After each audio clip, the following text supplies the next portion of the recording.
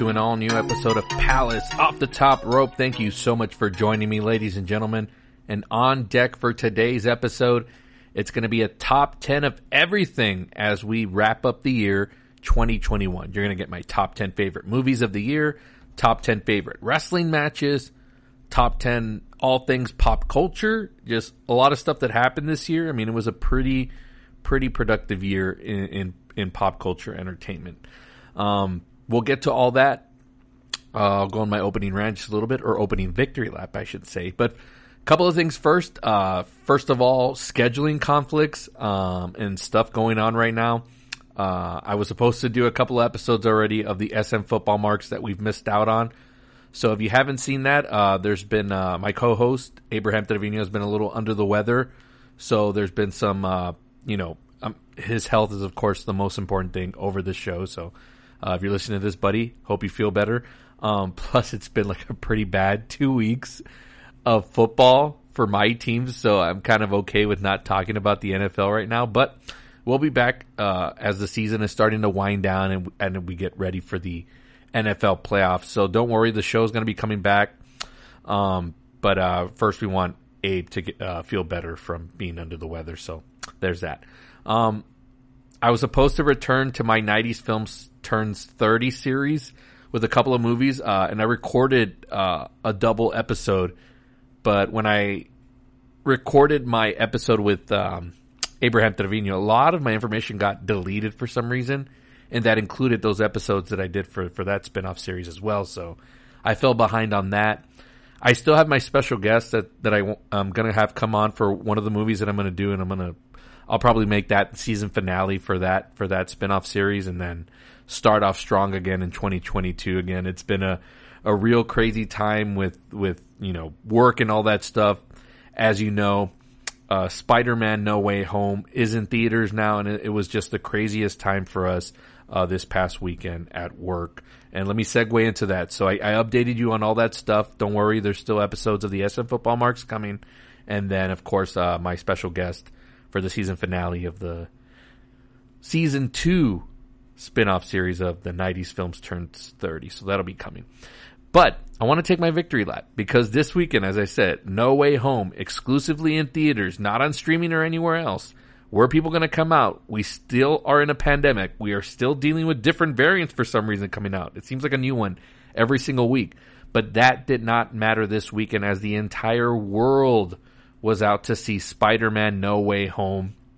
And it smashed records, pandemic or non-pandemic. So the final tally for No Way Home this past weekend, its opening box office numbers came in at a whopping $260 million. And I mentioned victory lap because that's going to go to moi right here. I predicted that right on the dot, and everyone's going to call bullshit on me. They're going to call me a liar. But I can tell you can go back to the previous episode of this podcast, which I published last week, and I said that that's what this movie was going to make. I think everybody was downplaying that this was going to be the biggest movie since, I believe, Avengers Endgame, just because of all the pre-sale hype, all the hype leading up to the movie, and all the speculation on rumors of who's going to come out and whatnot. And I'm not going to dive into any of that. I've seen the movie, but I'm going to go into that with Brandon McLaughlin next week on an episode. We're going to deep dive into everything Spider-Man No Way Home, so be on the lookout for that. But yes, all of the lead up to that, there was just in the makings of just this huge opening and everybody wanting to see it opening weekend. So there you have it, 260 million. People who proclaimed the movie theater industry dying. I had my doubts last year during the pandemic. Well, we were at it like fully, like strong with it, even though we're still in it. But I've got a lot more optimism now after this past weekend. And not to say that, not to play it safe out there, as far as like social distancing and all that stuff. But people are still coming out, man. There's still an appetite for, and it's a thing. And I hope Disney and everybody else at Marvel took this as a real lesson. It's like, imagine if Spider-Man had been on streaming. Like, we wouldn't see these numbers. Having exclusivity for the theater is still a great economical thing for Hollywood blockbusters. So let's not just kill the theaters just yet. Let's not go directly to streaming just yet.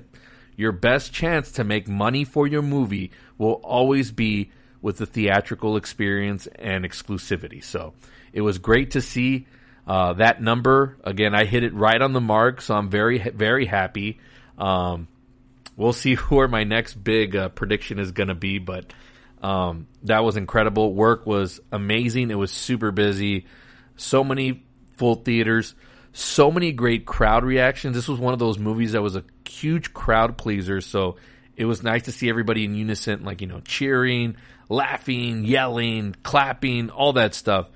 And I'm not one of those people. Like, I get it, like, fanboying or fangirling a little too much. Like, I do it in wrestling, so I don't have a problem with it. So I'm not one of those people that's in the theater like, oh, shut up, everybody. I'm trying to hear what they're trying to say. Like, if you go to a movie like that, if you go to a movie like Avengers Endgame, opening weekend, you're going to expect crowds to be riled up. So I loved seeing that. And if you're somebody that takes issue with that, like, wait a freaking, like, couple of weeks before you go see it then. Because that's the atmosphere you're going to be at. And that's the atmosphere that you can only get with a theatrical experience. So that is awesome.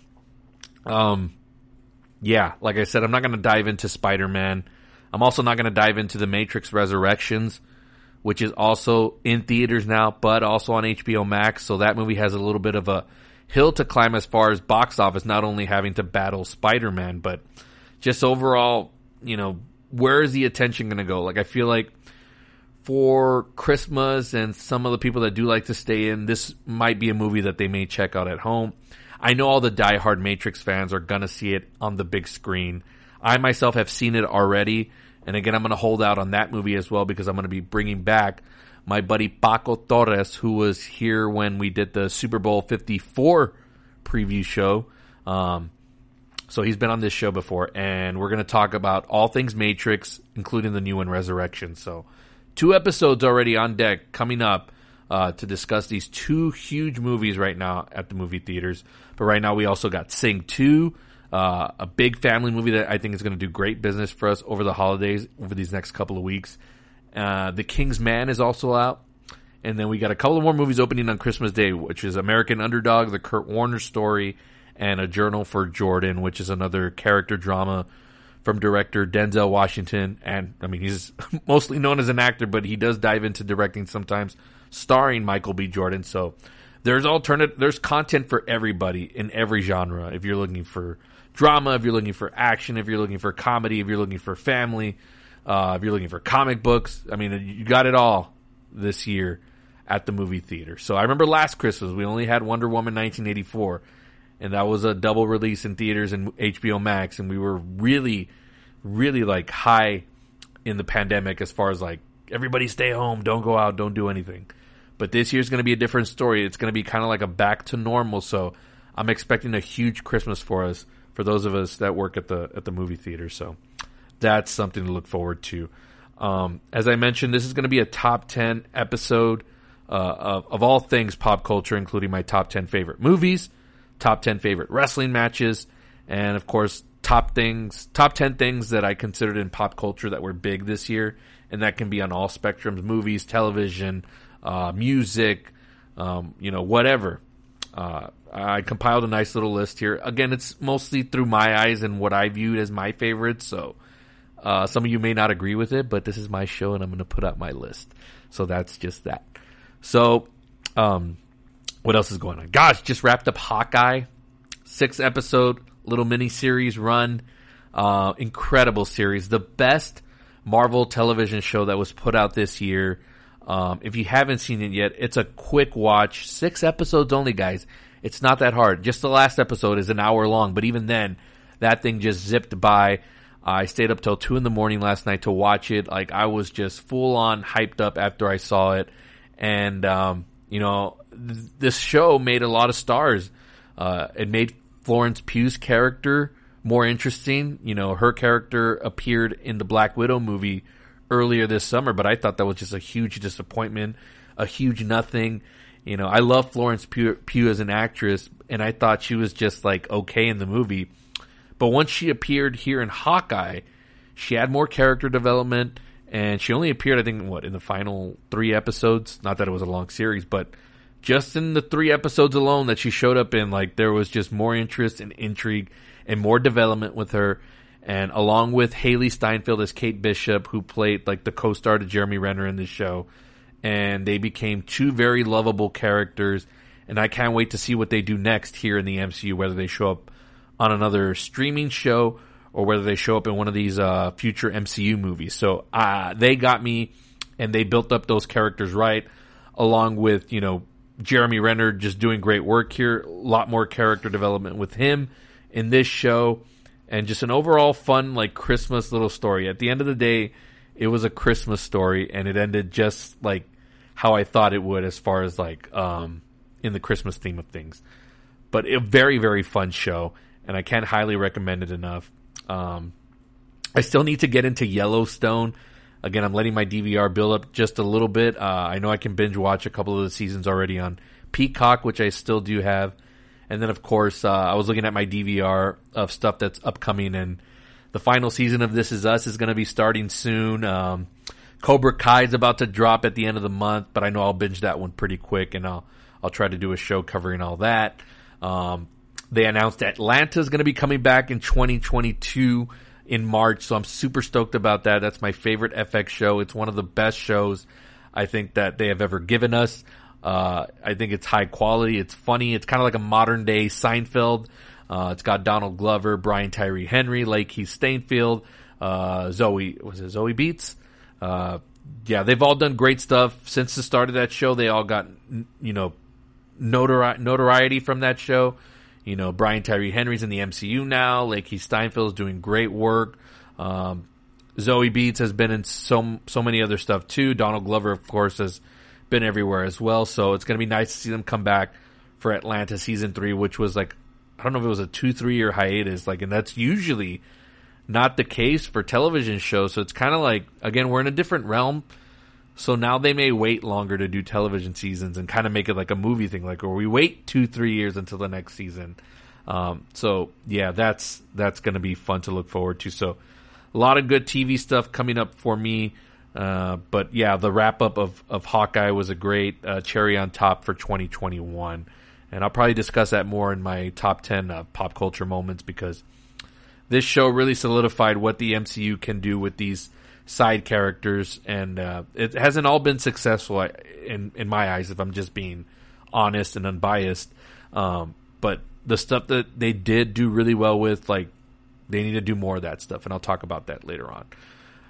But let's take a break. When we come back, I'm going to get into my top 10 favorite movies of the year.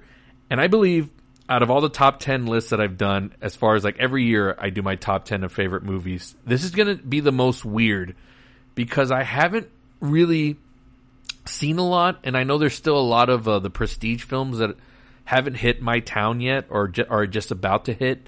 And I know like Oscar season is going to be coming soon, and I'll probably get to those films. But where we're at right now, I'm recording this on December 22nd. Like, I'm kind of going to be tied up with work and doing other shows, as well as continuing to grow my YouTube channel. It's going to be hard for me to go catch some of these movies. I just won't have time. And the movies that I have seen and that I have compiled here for a top 10 probably wouldn't make it in any other year. But again, we're still in a pandemic, so I still haven't seen everything. So I really didn't get back to movie watching in the theaters myself, even though I've been working at one since the pandemic has been going on. But I myself haven't actually sat in the theater like all year long watching movies. It's been like in and out here and there. So when I unveil my top 10 list, it's going to be a little interesting, and we'll see what y'all think of it, and let me know in the comments, or send me tweets, DMs, and Instagram, Facebook, all that stuff. So you can let me know on all that. But that's what we'll get to first. But a lot of top 10s to come, and a whole show that's dedicated to everything top 10 of 2021. Again, we're wrapping up the year. We're getting ready for 2022. But stick around. We'll be right back. This is Palace Off the Top Rope. Dear Jordan, based on a true story. I love being a father. A film by Denzel Washington. I can't do this without you. Love is a choice, starring Michael B. Jordan. But you have to fight for it. Welcome home, Daddy. A Journal for Jordan. Exclusively in movie theaters this Christmas. Welcome back to the show, and it's time to unveil my top 10 favorite films of 2021. And again, as I mentioned before the break, this is going to be one of the more interesting top 10s that I've done in a very long time. A lot of movies on here that probably wouldn't make it in any other year. And not to say like I'm like a film snob or anything like that, but mostly my top 10s are filled with like probably more of the prestige like awards contenders, but I haven't really gotten to see a bunch of them. Like, for example, there's been a lot of talk of like Licorice Pizza. I didn't get to see The French Dispatch by Wes Anderson. I haven't seen Spencer with Kristen Stewart. Like a lot of great movies with great actors and actresses. Just haven't had the chance, and I don't know if I'm going to be able to get to see them before the year is over to include them on this list. But the stuff that, for the most part, that I've wanted to see, I did see, and you'll see them here on this list. And again, it's been a pretty interesting year, not as weird as last year. I went back and looked at my top 10 last year, and I was pretty confident in what I had on there, considering what they were able to give us on the big screen or on streaming. And I think a couple of my titles here were, I don't know if they were exclusively streaming or if they were like both streaming and theater. I'll get to them as I go down my list. But a couple movies that are going to be on here that'll surprise you, at least coming from me. As far as like, you probably wouldn't see them any other year, but again, we're still trying to get back to normal. I think for me working at a movie theater, things really started to feel normal once October hit. Like, yes, we had our big summer blockbusters during the summer, but it still felt like people were slowly coming back. We had our big hits, like, of course, like, Fast 9 and Black Widow, and they did well, but it really wasn't until October where, things really started to, like, flow, week after week after week. There was something. But also it didn't help that the studios had something for us every single week. But I knew once we got to the fall of 2021, it was going to start to feel a lot more normal in terms of like movie going. And Spider-Man No Way Home just solidified it and just kind of put us in a position where it's like, okay, we're fully back. Like, Disney's really going to learn from this.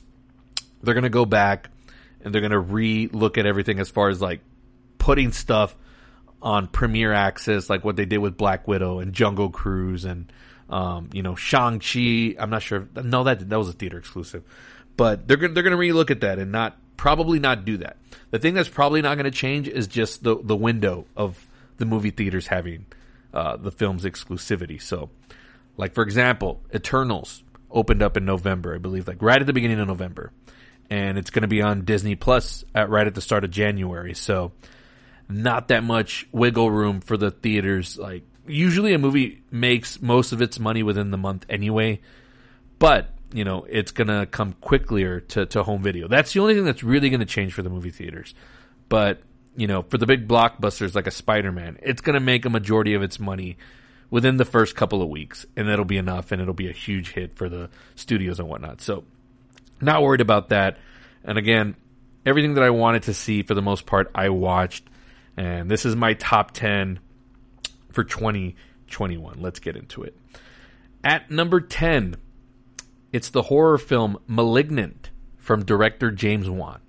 Now, this one was a double dose of streaming and theaters. It was on HBO Max, which is the way I saw it. I know I advocate for the movie theaters, but as I've stated on the podcast before, when it comes to horror movies, I cannot for the life of me do the jump scares in the theater. Now, there's certain movies where I overlooked that and went into it. Like the first Conjuring movie, I overcame my fear and did that even though I thought it was scary as shit. I did it for the It movies, both of them, Chapter 1 and Chapter 2. So every once in a while, I'll get the courage and go into a theater for the horror movies. But for the most part, I'm going to watch it at home. Now, when it comes to Scream, that's my favorite horror franchise, even though horror is not my genre at all. But that one is my favorite film franchise. And the new one's coming out in January, right in the middle of it. And I, for sure, am going to watch that in a movie theater. But yes, let's get back to the actual movie. Number 10, Malignant.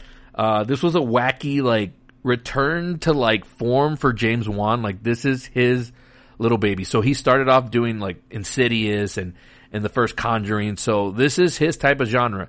Now, he's since gone on to do, like, major blockbusters, like he did Furious 7, and then he did Aquaman, like an even bigger like comic book superhero movie, and I think he's doing the sequel as well. So big time like budgeted movies that he's into doing now. Like he's, I don't want to say like a top 5 director, but he's definitely in the top 10 as far as like a visionary, just a name that you can attach to the motion picture and it'll do well. Now, Malignant didn't do well box office wise. Again, it was this is one that I think James Wan did for himself. I'm sure like when he did Aquaman, I'm sure he made a deal in his contract somewhere where he was like, hey, can I like do a movie like a passion project or something like that for myself once I get done doing this? And I'm sure Warner Brothers, and after seeing how much money Aquaman made for them at the box office, I'm sure they gave them the green lit to do that. So I feel like that was part of the deal. So he came back to do a small little horror movie. Very different, very wacky. So I saw this at home on HBO Max. I thought it was very fun. Definitely probably would have given me the scares in the theater with the jump, because there's a lot of nice little jump scares too. It was very nicely acted, a simple story, a nice little twist in it in the third act, which I think, if you're a diehard horror fan, I think you maybe might have caught it, but for someone like me, like for these movies, they're not the norm. I didn't see the plot twist coming on this, and I still won't give it away. I want you all to experience this movie for yourself, especially for those of you, like a lot of the kids these days and a lot of the younger people are always looking for a horror movie to watch or date night and whatnot. If you're looking for a horror movie to check out, either rent it, buy it. I'm still an advocate for physical media, so buy it on Blu-ray. But if not, stream it on HBO Max. I think it's still on there. This was a fun little horror film for James Wan to get back to. Again, he's a master of his craft, so it's very well directed, and it's very rare for a horror movie to make my top 10. But again, this is a year unlike on any other. 2020 and 2021 are just, we're going to be remembering these years in time as like just this. You're going to see weird lists, and even looking at the box office numbers for 2021, like it's just very weird. Like we're used to seeing movies in the high, like at least for like the top 10, like high 300 millions and on. And for this year, the only like huge giant blockbuster that is going to make over 300 million is Spider-Man No Way Home. Anything other than that is like just above 200 million. So again, we're in a weird time, and we're going to look back on this, and it's going to be just something that we look at and be like, man, that was just such an interesting little era that we went through. So I don't feel bad for this list, and the movies that made it on here, and I have no regrets. But this is Malignant from director James Wan.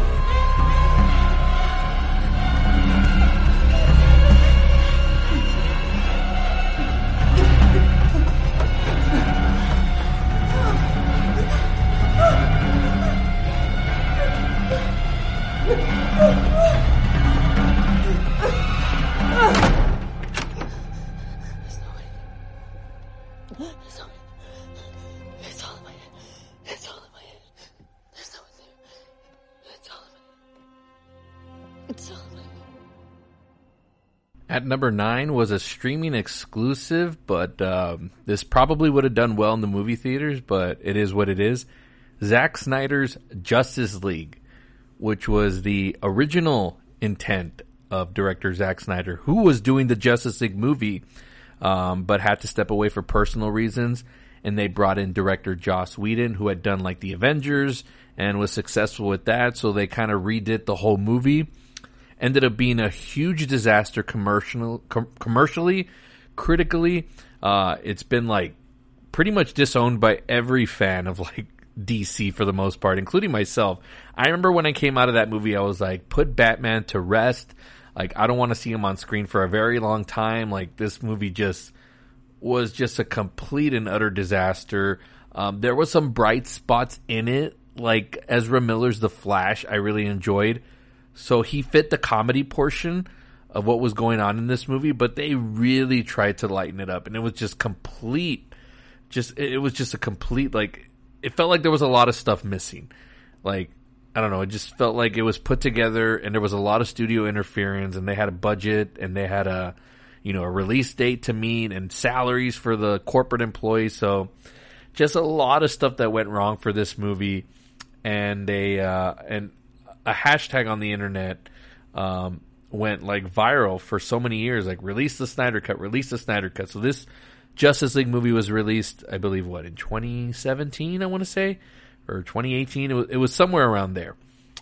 And here we got it in 2021. And I myself thought that this thing didn't even exist until Zack Snyder, like, throughout the last couple of years had posted like little snippets and clips or or pictures, I should say, of his original vision for this movie. And, there was a strong, like, fan base, a lot of them toxic about it, but a lot of good fans, like my buddy Tyler Bishop, who we did a deep dive on this movie. You can go back and check out that episode from earlier this year. We went into all of that, including talking about the movie itself, and I really enjoyed it. It really was completely different from the Joss Whedon cut. It just felt like a whole brand new thing. It's 4 hours, and it's shot like really interesting. So for those of you that have like high definition smart TVs, when you watch it, it's actually formatted for a different type of screen. So you get the black bars on the side. Usually for a movie that's shot in widescreen, you get the black bars at the bottom and the top of the screen. But here you get them on the side. So the picture's a little bit different. But that was the intent of Zack Snyder. He wanted this movie to be presented in a certain way. And it definitely feels, it's more epic. It feels more like a big scale movie, like in terms of like Lord of the Rings, like just that type of like gravitas epic. And it's unlike anything that we've ever really seen before. And I gave it a shot. I poked fun at the toxic fan base. And also, like, I just didn't really see any, like, I saw the trailers for it leading up to it. And I was kind of like, whatever. But, I wanted to give it a chance. I really enjoyed Ben Affleck as Batman. So if this in some way had redeemed him for the atrocious performance we got in the original Justice League cut. But later we came to find out Ben Affleck was going through personal demons, so I won't fault him completely for that. But in the stuff that was shot with Zack Snyder and all the footage that had been like already wrapped up and just put in into the vault, and I know they did a couple of reshoots. The director Snyder was actually given a couple more $1 million to do some extra stuff, and the stuff that they did add was very interesting. And the movie's kind of left open-ended as to, like, maybe they might do something else with this in the future, but who knows? Like, Zack Snyder said he's just wanted to put his stamp on it, his closure on it, just to show his vision of what Justice League that he wanted to put out there into the world. And he did a fine job with it. Like, I'm not the biggest Zack Snyder fan. I thought Man of Steel was okay. I thought BVS... that's Batman v Superman, for those of you that don't know. I thought the theatrical cut of that movie was missing stuff, but then when the extended director's cut came out later that year, I enjoyed that version a little more. There was more context to it. But the other stuff that he's put out just is really not my kind of thing. Watchmen, 300, Sucker Punch. I'm just not really into Zack Snyder, but he did a good job here with Justice League and his take on it, his cut. I believe to be the definitive cut. Like, I don't think I'll ever watch the Joss Whedon version again. And I even went out and bought earlier this year, they put out a trilogy box set. And it's actually titled Zack Snyder's Justice League Trilogy. And it's got Man of Steel, Batman v Superman, the Ultimate Extended Cut, and then the Zack Snyder's Justice League. All in one box set. Like, it'll be a fun movie to revisit through the years. Again, it's long. But I think it tells a really grand story, and it's way different than the theatrical cut. So if you never saw it, I highly recommend checking this one out. So this is Zack Snyder's Justice League at number 9.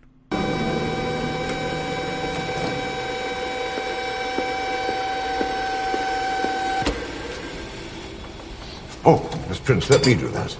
No, that's okay. I can do it myself. Would you like to have some? No, thank you. If you put the water in first. Of course. So we don't scald the tea. Yes. Great. No, that's probably enough tea. All right. You sure you don't want to have some? I won't, thank you. And then leave it to mash. I will. Definitely will. What are you working on? It's a gauntlet. Lined with specialized polymer solar cells. Here, let me show you. We borrowed this from the Kryptonian scout ship. Oh, maybe you should, a fraction. Of course. Slightly, thank you.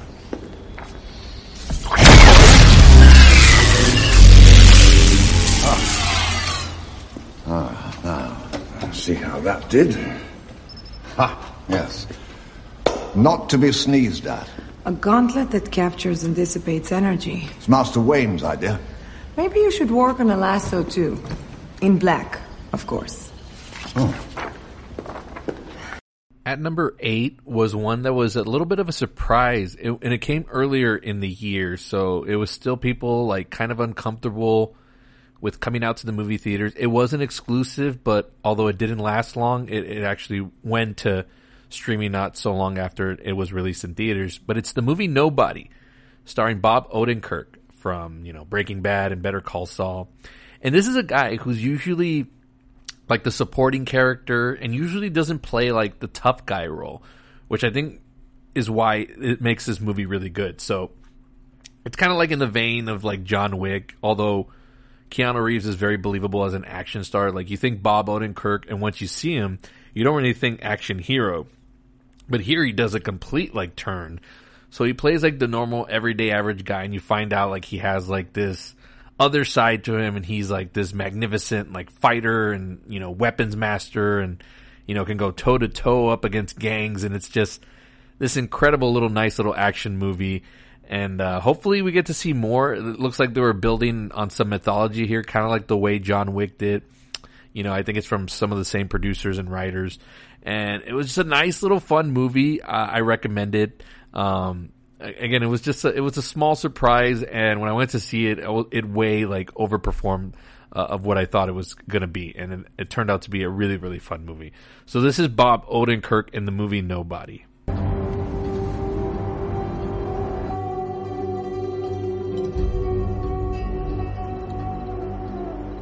One of the children. Everybody get to the basement.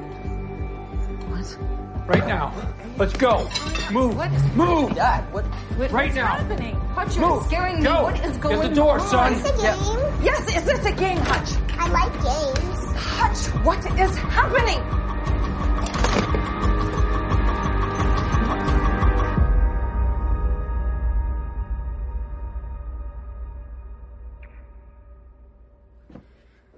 Don't call 911. At number 7 is Venom, Let There Be Carnage. Now, let me make my case for this movie, okay?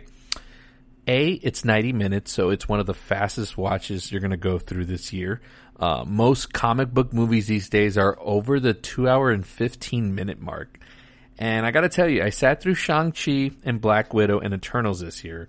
And let me tell you, there's like about 20 minutes of those movies that could have been cut out. And like in each of them, like, sometimes these movies go on for so long, and Venom Let There Be Carnage completely wastes no time in getting to the point.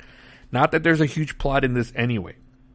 It's Woody Harrelson and Tom Hardy being just super wacky and just being over the top with this material. I mentioned this when I reviewed the movie in another episode, but I just miss the days when movies like this weren't like taken so seriously and like, I get it with the MCU and the epicness of the Avengers and even Spider-Man's No Way Home, which just came out this past weekend. Like, I get it that those movies are taken seriously by a lot of the fandoms, and I mean, it's earned that right. But there needs to be variety also. I love it when they're so, like, this Venom Let There Be Carnage was right up there with Batman Forever and Batman and Robin. And it just being campy and goofy and trashy. Like, it's like, sometimes I like my movies, it's okay for them to be trashy. Like, I know it's not the best thing, but I can still enjoy it. You know, I can go in there for 90 minutes, eat my popcorn and my hot dog, be entertained by Tom Hardy interacting with the symbiote and acting all stupid, and then just be done with it. And I had a fun, like, you know, little roller coaster ride. Like, it's okay for these movies to be like that. They don't have to be all epic and so deep and meaningful in character. Like, sometimes it could just be goofiness. And I'm okay with that. And that's exactly what Venom Let There Be Carnage was. Now, this one was more entertaining than the first movie. Now, the first movie, the only reason it gets by is because, of course, Tom Hardy makes it. That movie's a little bit more bad than this one. This one, at least, like, it shortens it so you don't really get to be mad about a plot or story, because there really isn't one. It's just, again, it's Tom Hardy, it's Woody Harrelson. They interact real quickly, and the story develops really slightly, and then it comes to a conclusion, like, really quick. And I love that. And it's wacky. Give me more of Tom Hardy just acting out with the Venom part of him. And it's a buddy comedy. That's all I need it to be. It could be trashy. Doesn't need to be dramatic. Doesn't need to be epic. It is what it is. And I can't wait for Spider-Man to show up in this version. This Venomverse is what I'm calling it. And have him interact with this character. Because I think they can do some pretty hilarious and funny and trashy things. And it's okay for that to happen, because there's room for it all. Like, we got the epic gravitas with Spider-Man No Way Home. And now we can have all sorts of fun with it, with Spider-Man being back in the Venomverse. So, looking forward to that. That's how that movie ended. So, spoilers if you haven't seen Venom. There's a post-credit scene where Venom and Eddie Brock both see Spider-Man on the screen, and having him be unmasked as Peter Parker. But now with the event of Spider-Man No Way Home, I don't know if he knows who he is, but I'll get into more of that with Brandon McLaughlin. But this is Tom Hardy and Woody Harrelson in Let There Be Carnage, the second Venom chapter. Eddie said that he might be here because of the chocolate. I just need to speak with the alien. Well, hey, you said there weren't going to be any aliens. I meant more aliens. The mayor has issued a curfew. Can you turn the volume up, please? Cassidy and Barrison should be treated as armed and extremely dangerous. An all-out manhunt continues tonight. So? Cletus has a symbiote. Oh my God, any other information you're pathologically lying about? Pussy. Excuse me? Eddie needs Venom. She just called me a pussy. He said he didn't need him. That life was better without him. Okay, I don't understand. What do you care? Oh, wait a second. You get out here right now! Do you see that? Seriously, do you see that? Yeah, hon, I've seen it. Eddie's going to have to fight this battle all by his little bitch self. Oh, don't be a big baby. Go help your friend. He said I couldn't get a job fixing toilets. Cletus will come for him. He won't survive without you. Of course he won't, because I am the hero of the two of us. Yeah, you're the big sexy hero. You're the coolest, you're the hottest, and you're the bravest. I am. No, I'm still standing right here. No one likes you, Dan. I love seeing you in action.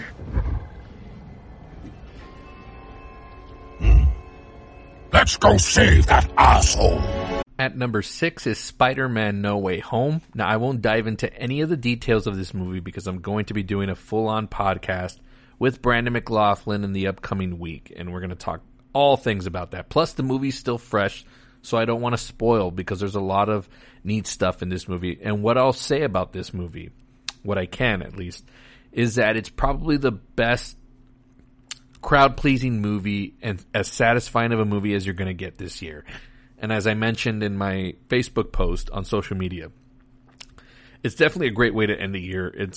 It's got a very positive message at the end of this movie, and again, just a lot of good stuff that happens. It's a culmination of a lot of things. It's kind of like the ending, but also the beginning as well. So that's all I'll say about it. But it's my number 6 movie. This is Spider-Man: No Way Home.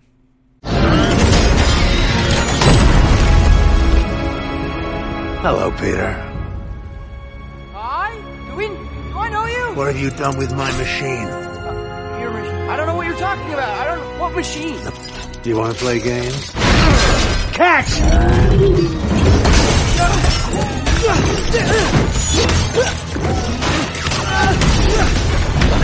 Don't worry, ma'am! I'm coming!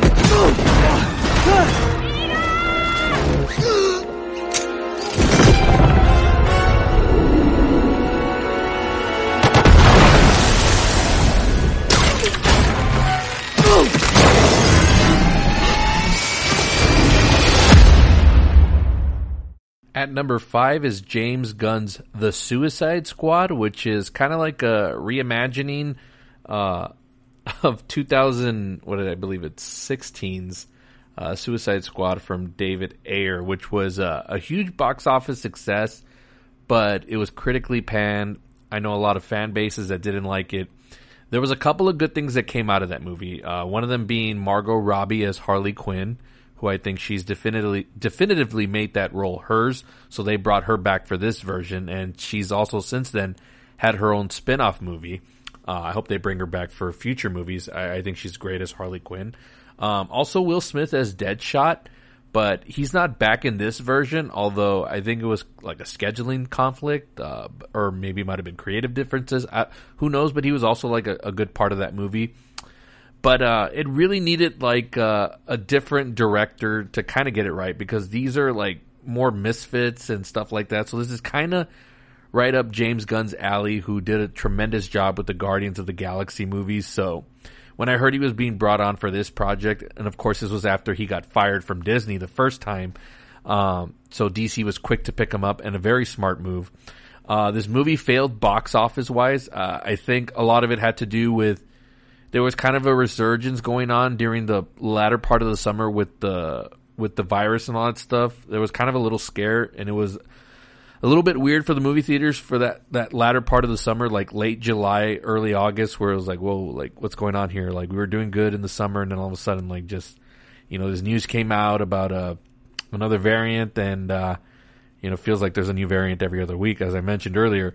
But yeah, it was kind of quiet for a bit. So, and not only that, but I think what also had going against it was the fact that it was an HBO Max release as well. And also because nobody really liked that first movie. So, that also plays into it. Like they could get it right the second time, but sometimes you burn your bridge with those, the diehards are going to see it. But the casual moviegoers that probably went to go see Suicide Squad the first time, they were like turned off by it. They were like, this is horrible. Why do I want to sit through this again?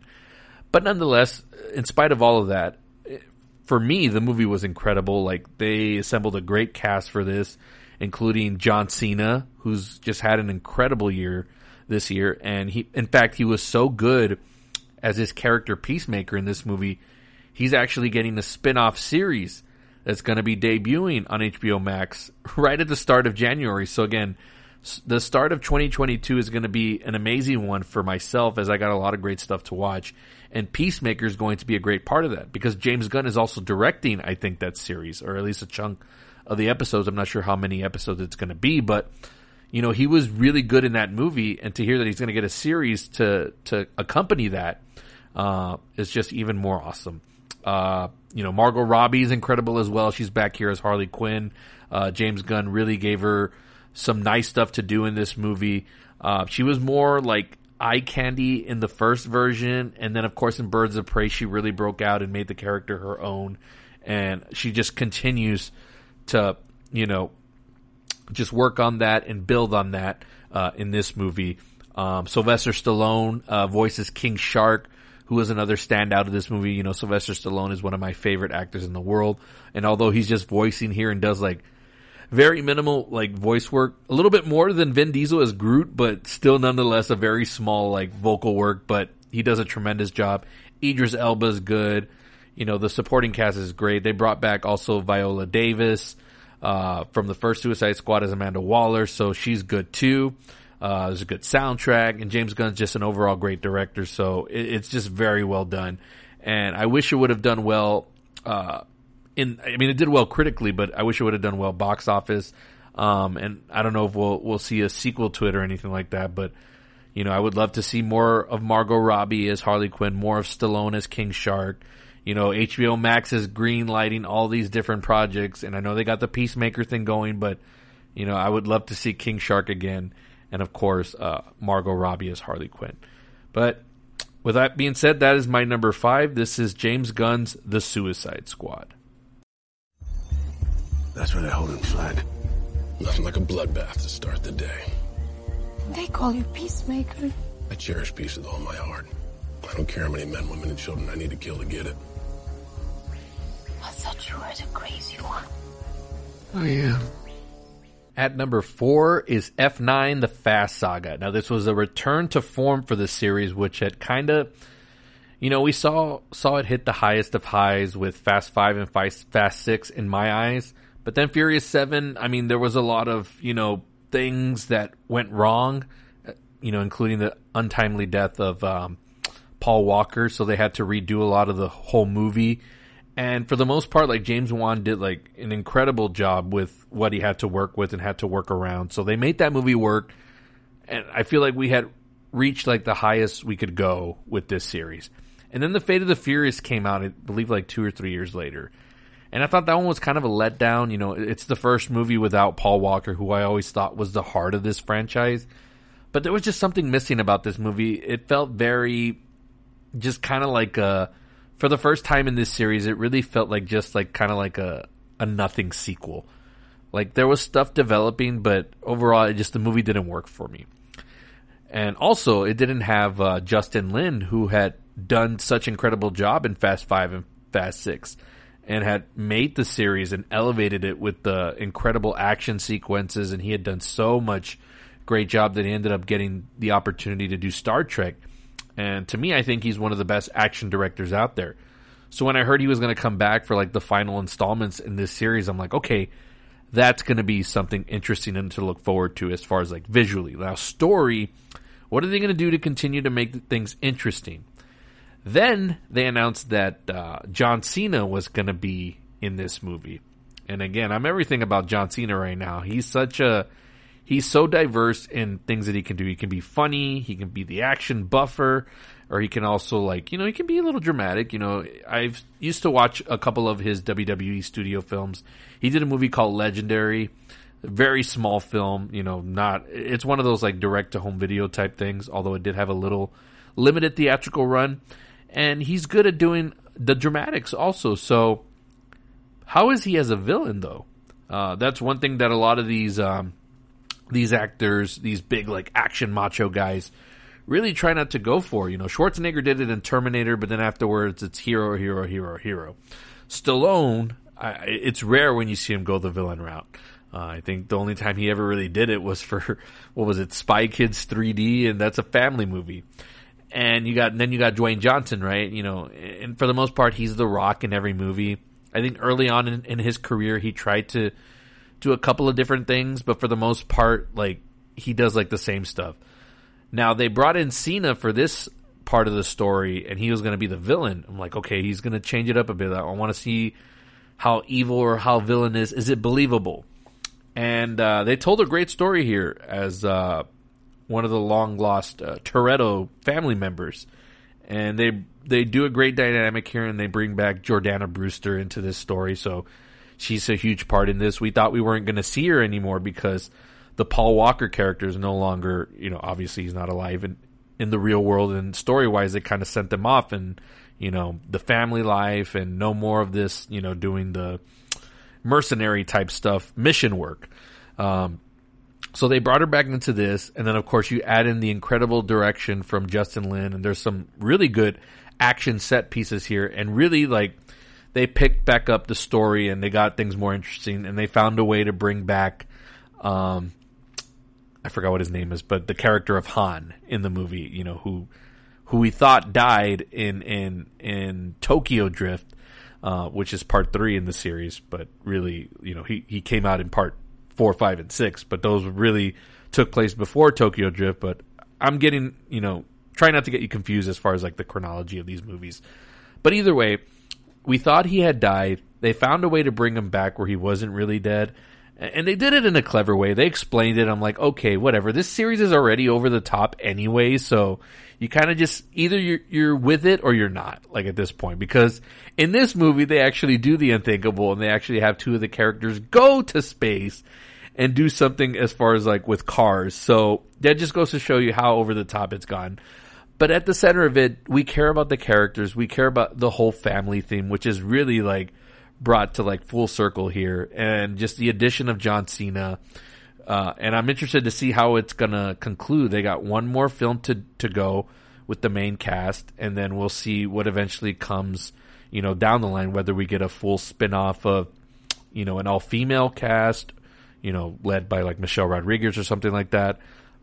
We heard there's a movie with, Charlize Theron's character of Cypher having her own movie, so she's still involved in in the main story, so obviously she's going to continue on. We still got the Hobbs and Shaw thing, and the Han and Shaw aspect of the story is going to be real interesting and see where they go with it.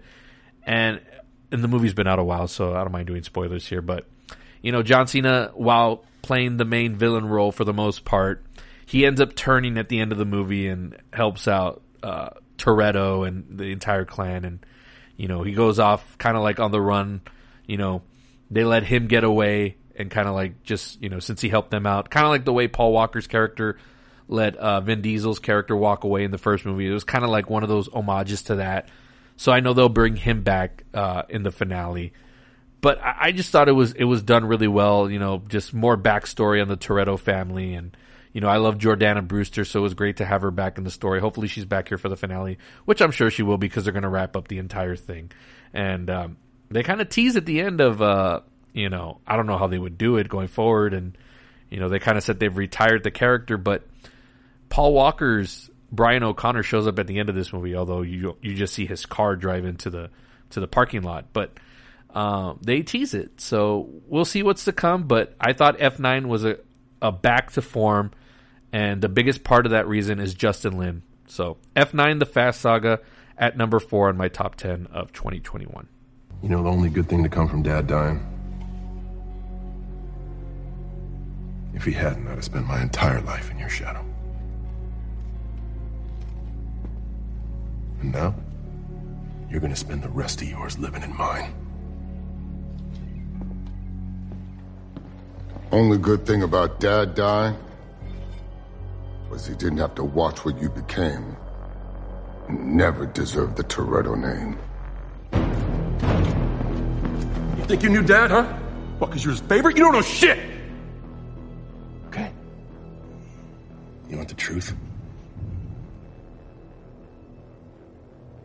Dad died because he was trying to throw that race. We were in deep debt. Is that how he felt about you? He had to ask me for help. How was I supposed to know that car was gonna blow? A good son would have said no. And a real brother would have come to me. Come to you.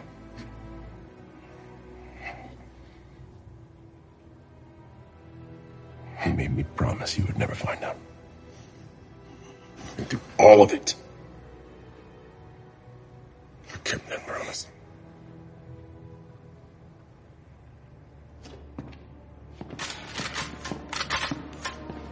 The girl comes with me. Jacob! I will stop you. And that's my promise. At number 3 is Tom McCarthy's Stillwater, starring Matt Damon.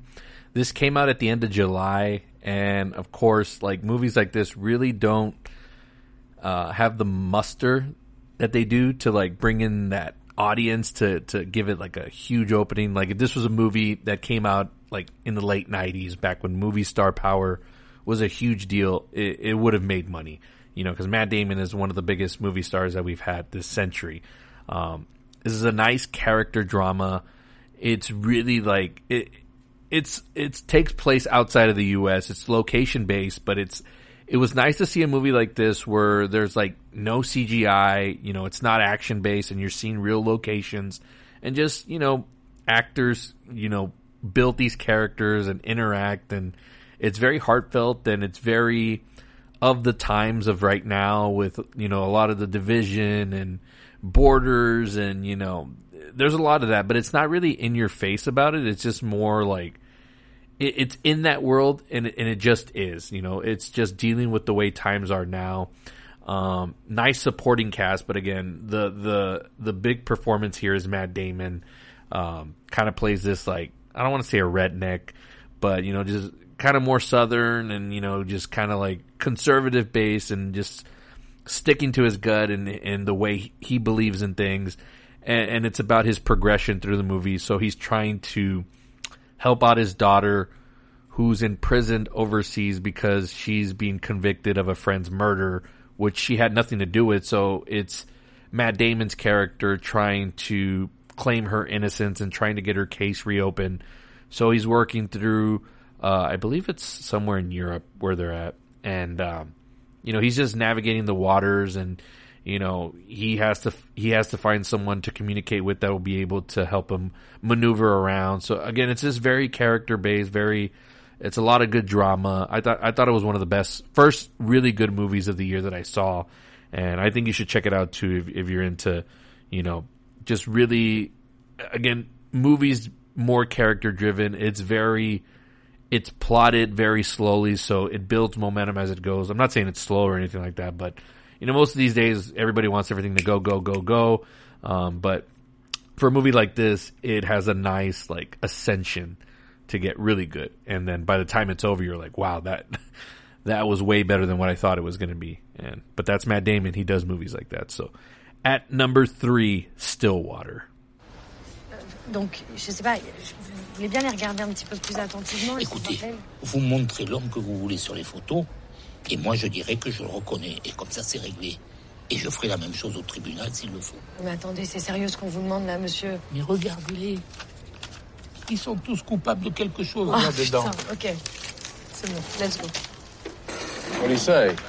Nothing, he's useless. Merci du coup. Au revoir, madame. Hey!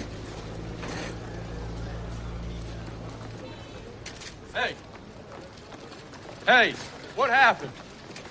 I'm sorry, I can't talk to that guy anymore. He was just saying some horrible things.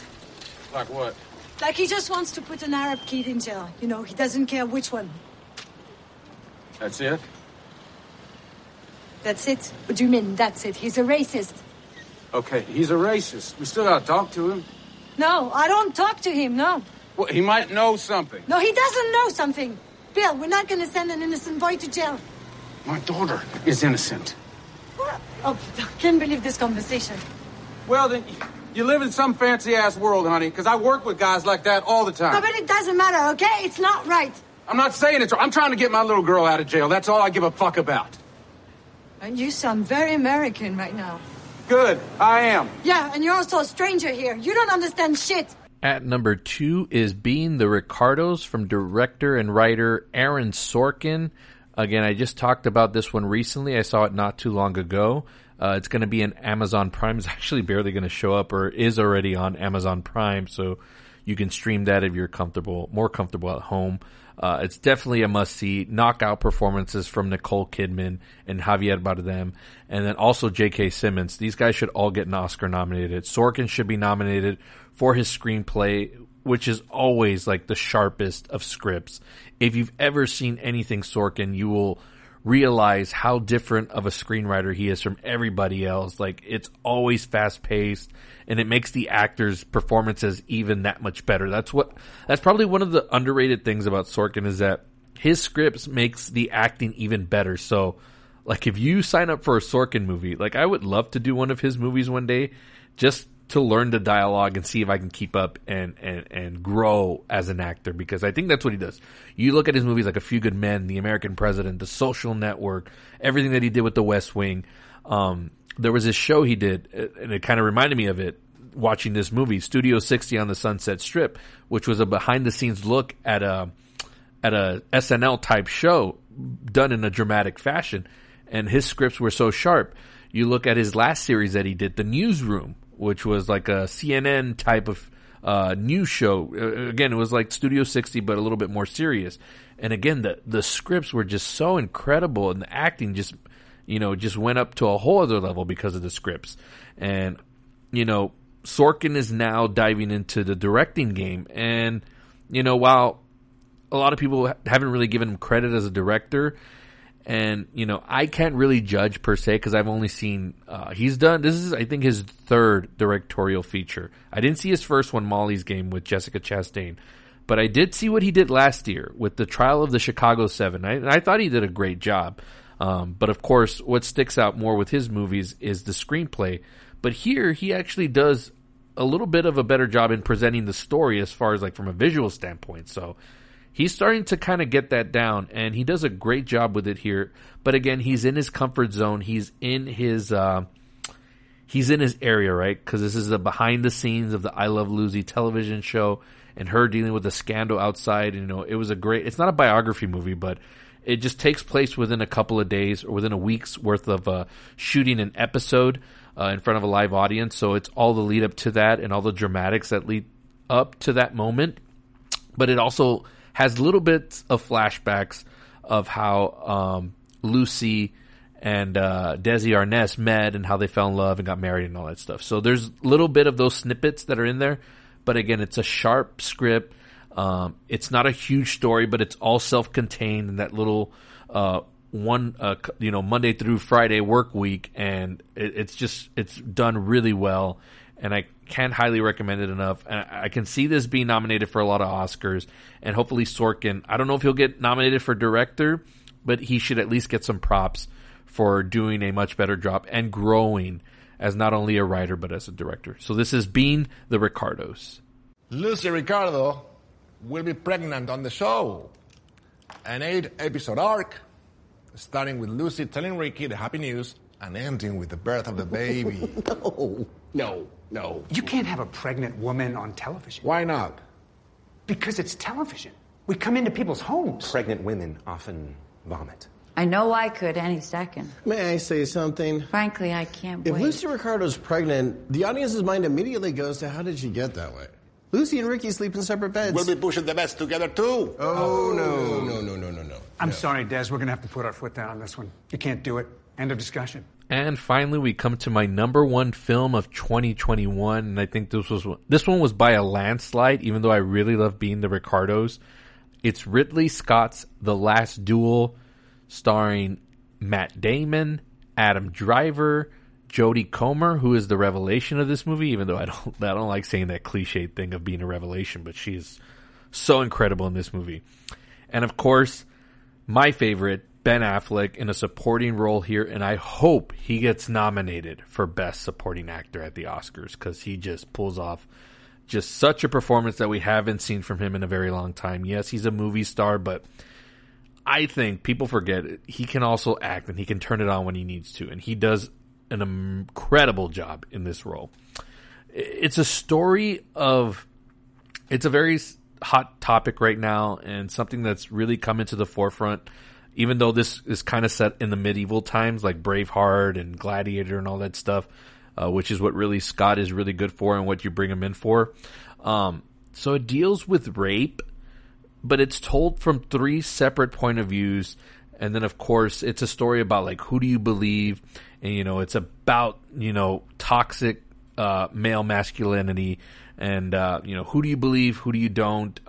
Do you like, take the woman story for what it's worth? But her story is left as the final act. And that's where the movie, like, really dives in and gets really emotional. Again, Ridley Scott is at the top of his form. He did 2 movies this year. So he had this one, and then he had House of Gucci. House of Gucci was a little bit more over the top as far as, like, the performances. But I think overall here in The Last Duel, he's really, like, this is, like, best picture type stuff. And Adam Driver's great as always. Matt Damon is in top form as well. But it's really Jodie Comer that steals the movie. And I think she's going to be in a lot of stuff coming up soon in the years to come. And again, I'm going to stand so hard, not only because, Ben Affleck is my favorite actor, but his performance here is just so good in the supporting part that it's just undeniable. I think he really deserves that Oscar nomination because, he has one for writing, which was one of the things that really sold me in the build to a movie like this, because usually movies that are set in this time period are not really like stuff that I gravitate to. Like, it really has to be something specific in the story, and also like who's making it, who's filming it. So, you know, when it comes to stuff like that, I'm really not into it. But when I heard Ben Affleck and Matt Damon were co-writers on the script, along with they have another female screenwriter here that wrote the female part of this story, which was incredible. Like, that's real progressiveness right there, because had this been in any other time period, you know, the early 2000s, especially like any time before that, it would all be written from a man's point of view, and it's not. It's written from all perspectives. So that's what makes this movie more powerful, and all the more like, oh crap, like this is so relevant to the times that are going on right now, because as we know, the Me Too movement and all that stuff, and females not being afraid to speak out on harassment and stuff like that, and really bringing out, you know, just bringing these evil people up to the forefront and have them punished for, or be accountable for their actions. So this movie is really powerful. It's 2.5 hours, but again, it's told from 3 different point of views, and it's very, very well acted, well directed, great script. To me, it's just top notch filmmaking. It's Ridley Scott at his best, with a great, great cast. This is The Last Duel. You knew what would happen to me should you lose this duel. You knew, and you didn't tell me. God will not punish those who tell the truth. My fate and our child's fate will be written not by God's will, but by which old man will tire first. How dare you speak to me this way? What if I to lose? I begged you to find another way, and now I might be burned alive. I am risking my life for you. You are risking my life so you can fight your enemy and save your pride. And that could render our child an orphan. Or did you not think of that? And there you have it, folks. My top 10 films of 2021. Again, a couple of these movies in any other year would not make this list. Like a Venom, Let There Be Carnage, or F9, or, you know, even Spider-Man for that matter. Like, there was even the year Avengers Endgame came out. I don't even think that made my top 10. There were just so many other great movies. And again, I'm not a film snob. I love all different kinds of movies, but for the most part, like, there's a lot of blockbusters here on this list, and that hasn't been the case for me the last couple of years.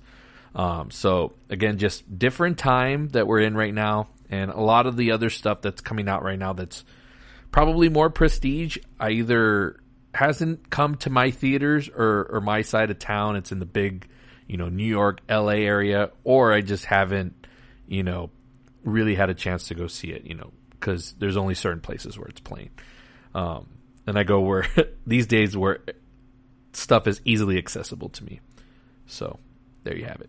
Anyway, still a lot more to come on this episode. Let's cap it off with my top 10 wrestling matches of the year, and then top 10 pop culture moments of the year. So stick around. This is Palace Off the Top Rope. We'll be right back.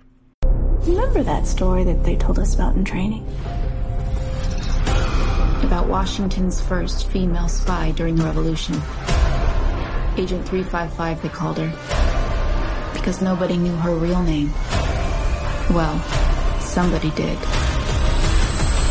They just didn't want the world to know it.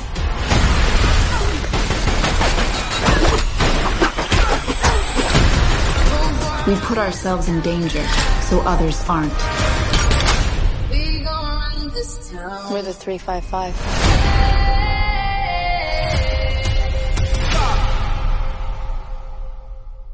Welcome back to the show, and the 355 starring Jessica Chastain, Diane Kruger, and a whole sort of just kind of like a female, like mercenary type action movie.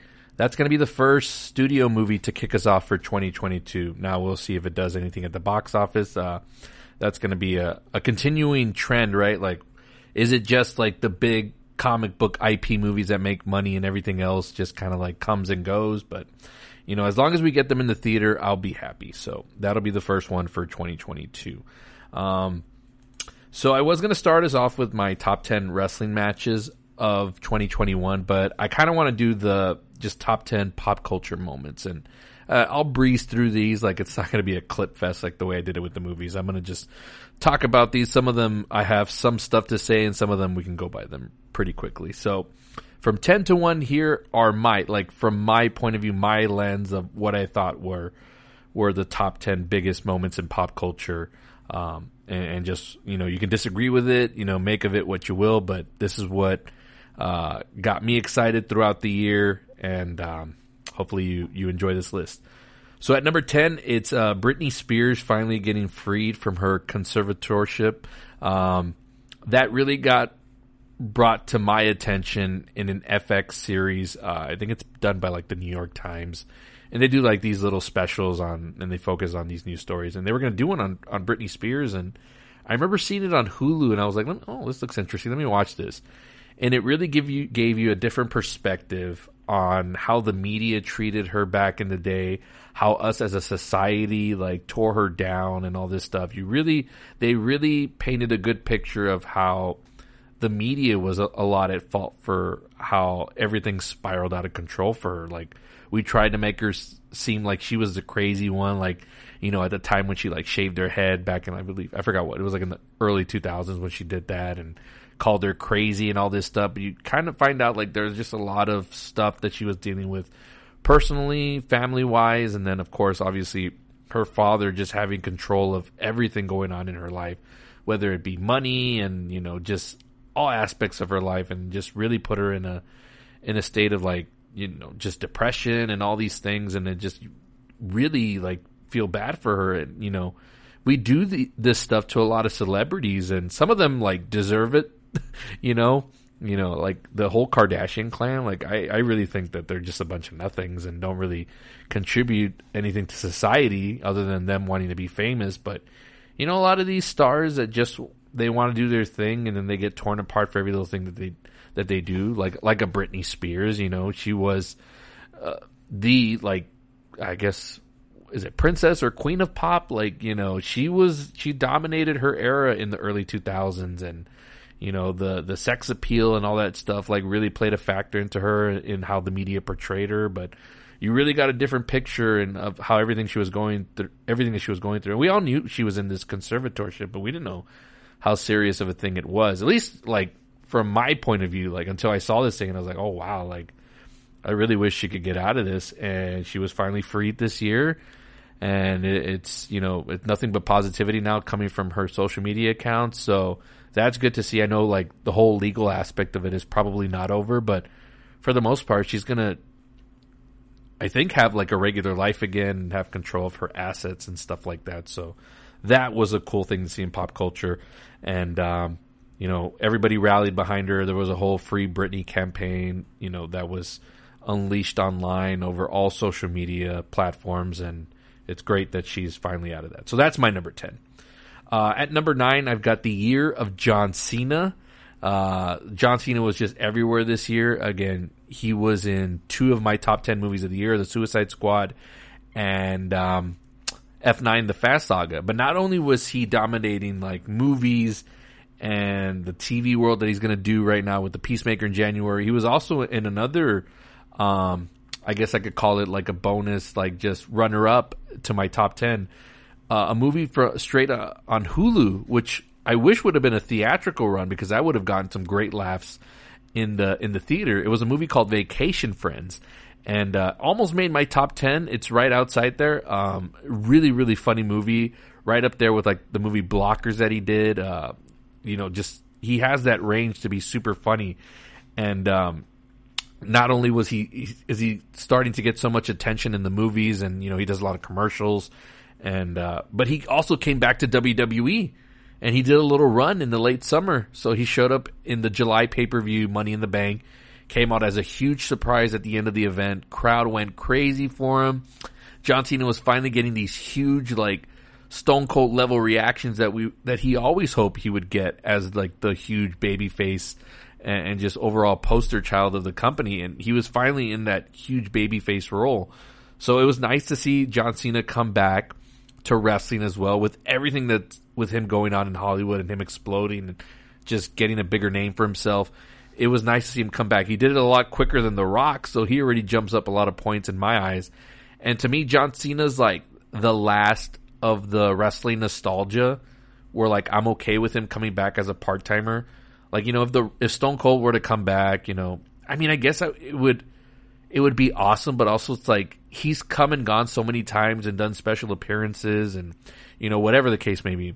He's kind of run his course with me. Same thing with The Rock. Like, if The Rock were to come back, and I know he wants to come back at some point to do, like, maybe one or a couple more matches, but that nostalgia of it just doesn't hit it for me anymore. So John Cena, to me, is, like, the last of it before we really get into, like, the next generation of, like, you know, whenever CM Punk and Bryan Danielson retire again and, you know, they come back later on to do special appearances. Like, that'll be, like, the next set of nostalgia. So, to me, John Cena is the last of that era of, you know, wrestling past.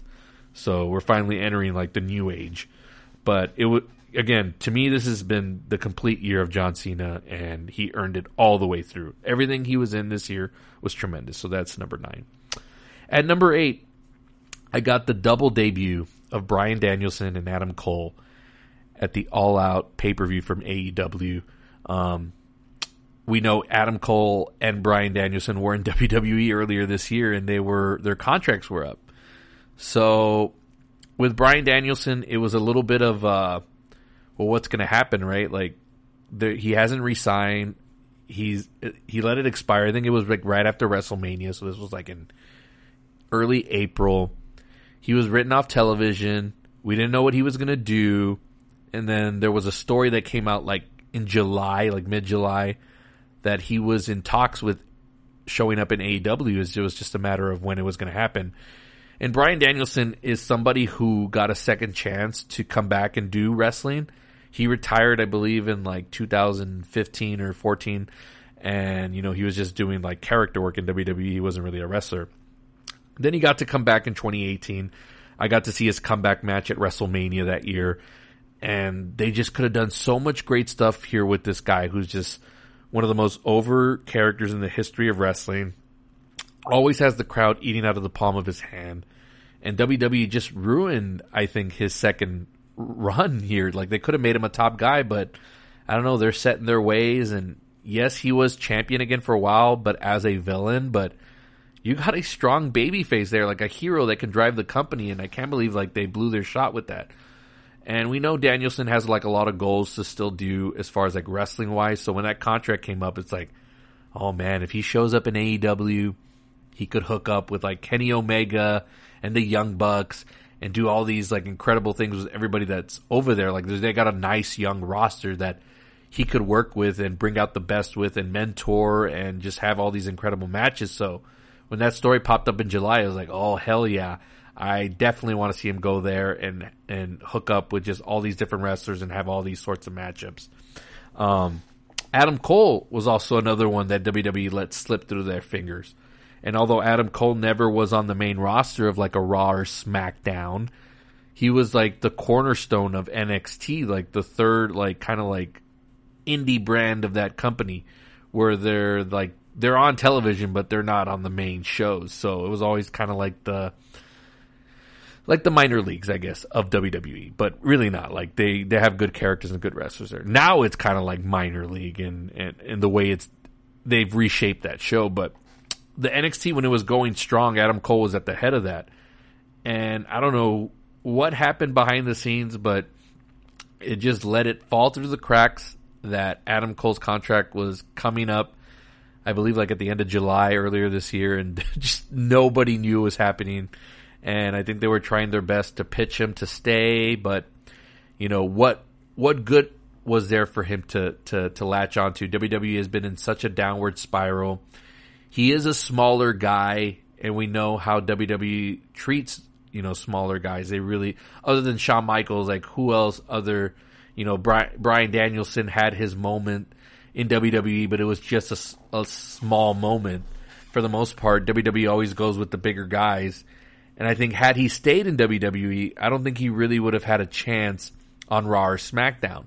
Now, we know he has the talent and he has the charisma and he can talk on the mic, but it's all about the booking and the creative, and I just think they would have hindered him. and they would have made him just like, a complete nothing on those main shows.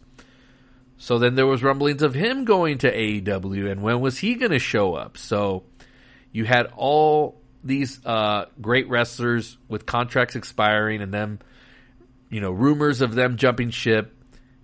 And we thought they were going to like spread the love, right? Like we'll have Adam Cole show up on a pay-per-view here, and then Bryan Danielson in their huge stadium show that they're going to do in September. They're going to want to jam-pack that arena. But no, they did an incredible thing here at their all-out pay-per-view after the end of the Kenny Omega and Christian Cage championship match, where the Elite and everybody are beating up on Christian Cage and the Jurassic Express. And then, the lights go out, and then Adam Cole's new music hits. Everybody loses their mind. He comes out like to this huge babyface roar. And I was watching this event with fellow, co-hosts Brandon McLaughlin and Ryder Rodriguez, just friends of the show. And, we were watching that live, and we were all losing our shit when he showed up. And he comes out. You think he's going to be this huge like hero to save Christian Cage and the Jurassic Express and everybody else. But no, he turns right away and joins up with the Elite, the Young Bucks and Kenny Omega. And you think it's going to go off air like that with the villains on top. And then all of a sudden, like, Bryan Danielson music hits. And it's kind of like a little rendition of the song he had in WWE, but it's got its own flavor to it. And it was just this great double debut. And Danielson comes out, and they all clean house, all the good guys, get rid of the Elite, including Adam Cole, who's now joined up with them. And it was just this awesome, unforgettable double debut, and just one of the greatest wrestling pay-per-views ever put on by a company that hasn't even been in existence for 5 years. Like, this is they're barely like on year 3, and they're already like the top promotion in professional wrestling, at least in my opinion. Like, we know WWE's the big dog by name only, but if you look deep in its core, like, there's just so much wrong with WWE in terms of creative, in terms of presentation, like everything that you want out of professional wrestling. Like, you can see where everybody's going and what they're doing over there. It's just really special. So yeah, the double debuts of Bryan Danielson and Adam Cole are definitely top 10. So that's number 8. At number 7, this is going to be a surprising one for you all, and something I haven't really talked about on this show at all. And that's the reignited romantic relationship between Ben Affleck and Jennifer Lopez. Bennifer 2.0. Now, for those of you that follow pop culture and, are kind of my age, right? A lot of the younger kids won't know this stuff, but back like in the early 2000s, at the height of when Ben Affleck was becoming a huge movie star, he started to date Jennifer Lopez, and Jennifer Lopez had kind of like, she's dated a lot of major superstars, but for some reason when her and Ben Affleck got together, it turned into like this huge media firestorm, and they were followed around everywhere for every little thing. And, it was a pro and a con for me. Pro because he's my favorite actor, and him getting all this notoriety and spotlight is like, yeah, give me all the Ben Affleck stuff. And he's doing all these movies, right? And it's his career is going great. But then there was just all this behind the scenes stuff, and then eventually they stopped dating. And by the time, like, when they broke up, their careers were, at least Affleck's, was really spiraling down in terms of movies. It got into a lot of stinkers, and, just was panned by the critics, was made fun of by the public, and, Ben Affleck kind of went away for a while, so that kind of sucked for me. So that was the con part of it. But a little part of me always wanted them to end up together. I think they're a good couple, and, just that high quality, like, power couple. I don't know. That's a weird thing to root for, but I mean, I guess it's my favorite actor, so I'm okay with it. And then, Ben Affleck has had his up and downs through his career. He had his resurgence after that. He went away for a while, and then it wasn't until like late 2006, 2007, came back up slowly, started doing directorial stuff, and then eventually got his Oscar for Argo, and, he made the comeback complete and, proved himself as a director, as an actor again, doing serious stuff. And again, it's just been up and down. He's done all these different things, but for the most part, like, Ben Affleck's had a great second half of his career. And I think it was either earlier this year or late last year where, the pictures started showing up of him and Jennifer Lopez like meeting up again, and now I think they're just full on. I think they're just dating again. I did a meme of them where they were at a Lakers game, and I've done a couple of memes with their pictures involved, and it's funny stuff, but it's nice to see them again rekindle their relationship. And it's not the media firestorm that it is now. But then again, there's just so much going on in the world now, and everybody has access to everyone. Back in the early 2000s, like we had, our cable news shows, our entertainment shows, and that was it. Like the internet wasn't as huge back then. So, of course, they always dominated television and headlines and all that stuff. But now there's just access to everybody. So them getting away with their relationship now and them not everyone being on their every single move is easier. So we'll see what's to come of it. Maybe Ben will settle down and get remarried again and they can live happily ever after, or not, whatever. I mean, I'm not rooting for it as hard as I was like in the early 2000s, but I won't be mad at it if they end up together like and get married. So that's go Ben Affleck. I wish him nothing but the best in his professional life and in his personal life, because he's battled a lot of demons. So when stuff goes right for him, I really root for that. So that's a big pop culture moment for me. Okay, so at number 6, I got the MCU debuting on streaming this year on Disney Plus. So all the Marvel shows, that was a talk. Like, how are they going to do this? How are they going to transition a lot of these characters from the movies to the smaller screen? Is it going to work? Like, what's it going to be like? We saw Star Wars do it, right, with The Mandalorian. And, they kind of like, it had a very cinematic feel to it, so they made that work. And it's, one of the most popular shows on Disney Plus, and they did a great job with it.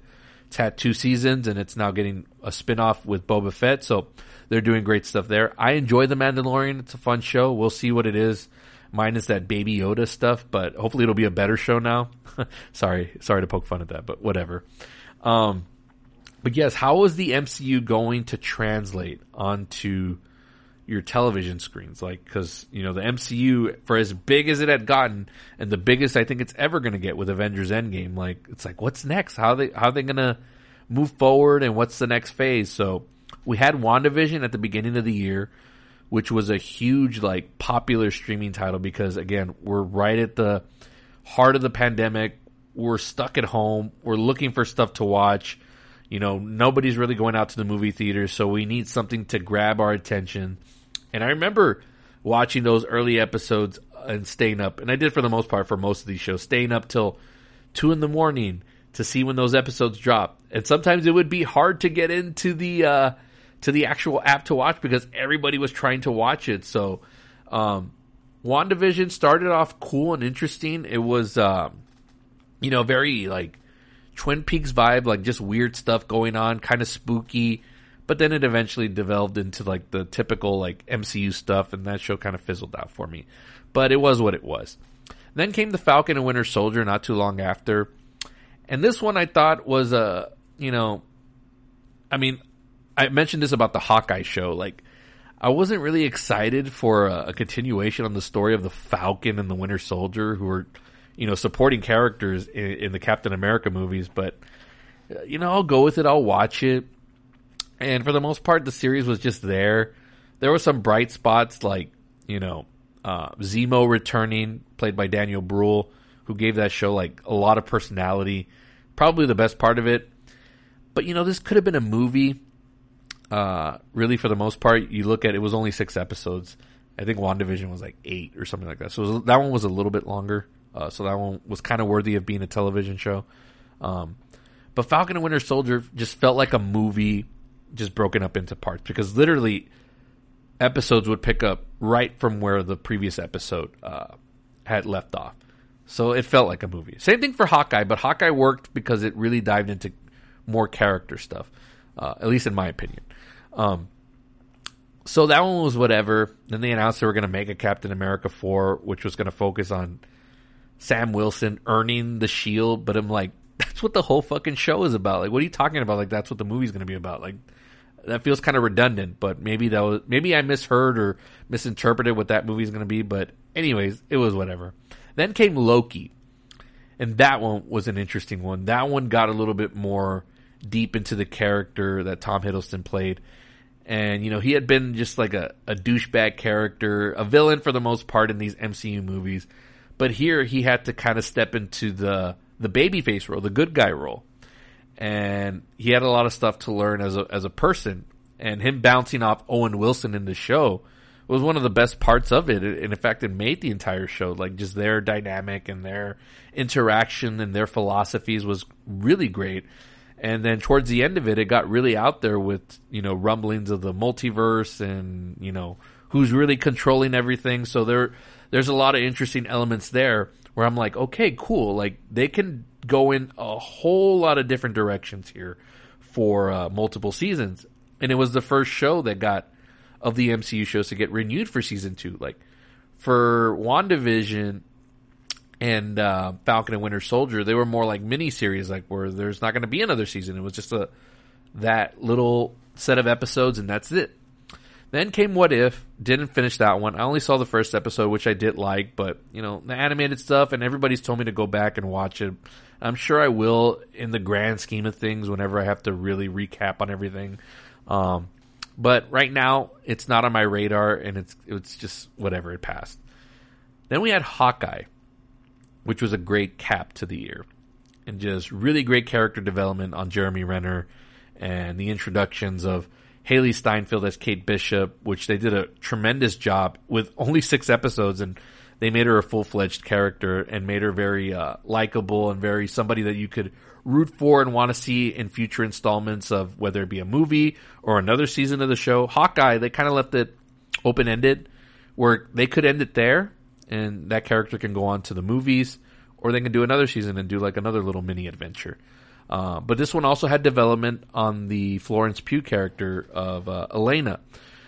And she's the, you know, sister to Natasha Romanoff's Black Widow, at least in terms of story, like not really by blood, but just more like as a, you know, spy family. If you saw the Black Widow movie, they explain more there. But there, her character was so dense and not really developed that I kind of felt it was a letdown.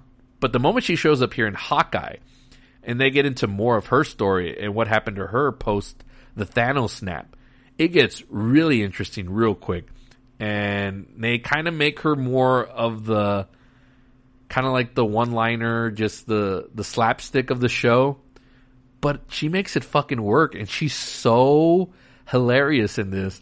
And her interactions with Kate Bishop, it's like they're going to be the new Black Widow and Hawkeye. Like, that's the future going forward.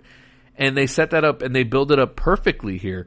So now I want to see what they're going to do in future, whether it be a team up in the next like Avengers or wherever they show up. Like, I want to see them interact again. And I'm sure they're going to come to, you know, be team partners or whatever, because they did it so perfectly in the show. Like, they set that up perfectly. There's no way that these two aren't going to interact again. There was a reason why they had them like bounce off of each other. Like, this was true buddy cop, like Lethal Weapon, because even Kate Bishop's interaction with Jeremy Renner's Clint Barton were also like that buddy cop, like opposites attract, like type of personalities here bouncing off each other. Like, it was so good. Like, this is what Falcon and Winter Soldier really should have been, but they decided to go like really deep and dark with that stuff.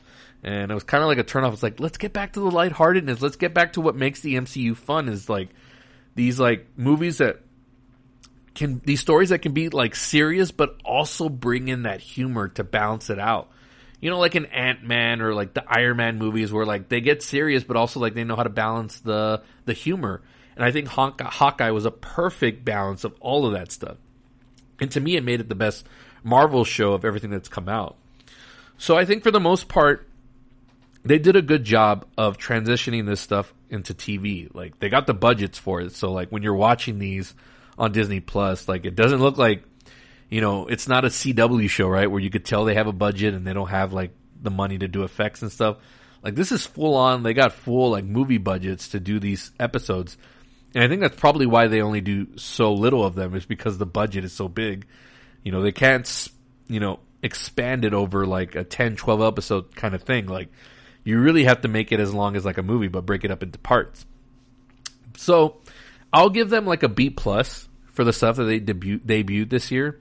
But the stuff that really put it over the top was Hawkeye, which I loved from beginning to end. Like, that was like must-see viewing for me. Like, I'm at like must-see viewing for me is like where like I'm anticipating, like I can't wait to see what next week's episode brings, as opposed to like, you know, Falcon and Winter Soldier, where it's like, oh, there's a new episode, I'll get to it.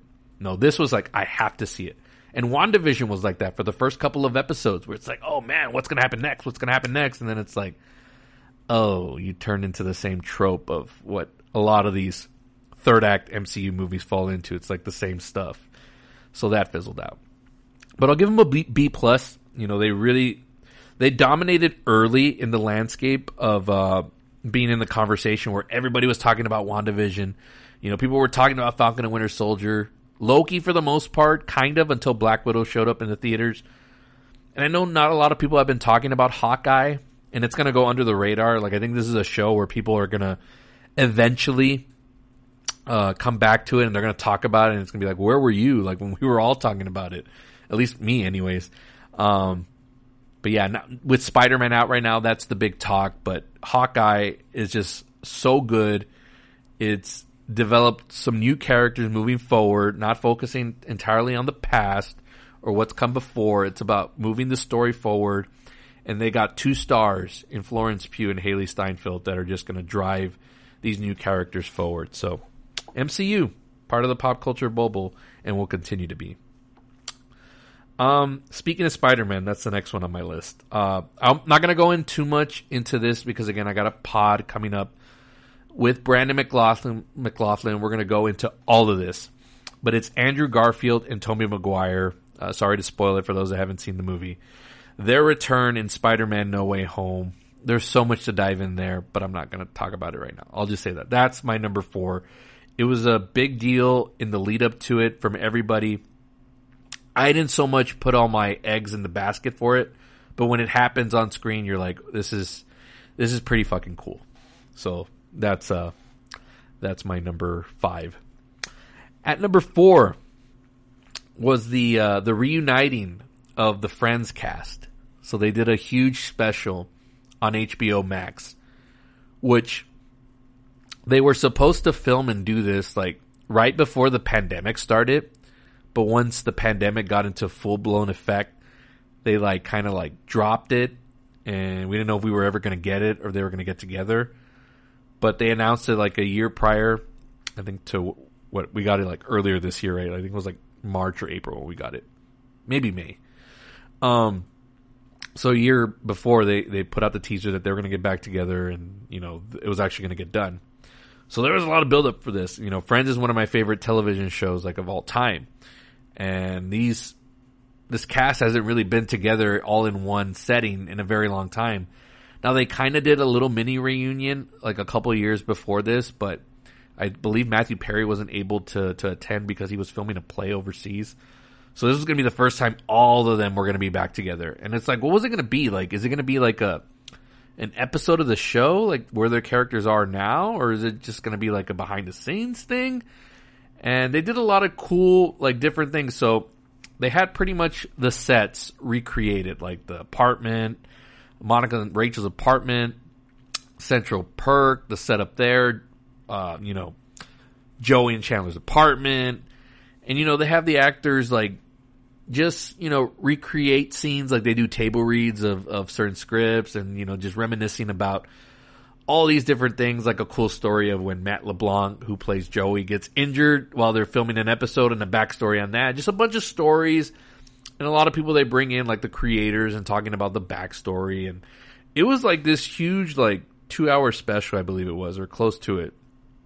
And it was nice to see them all interact together again. And, you know, they get emotional and all that stuff. But it was a nice special.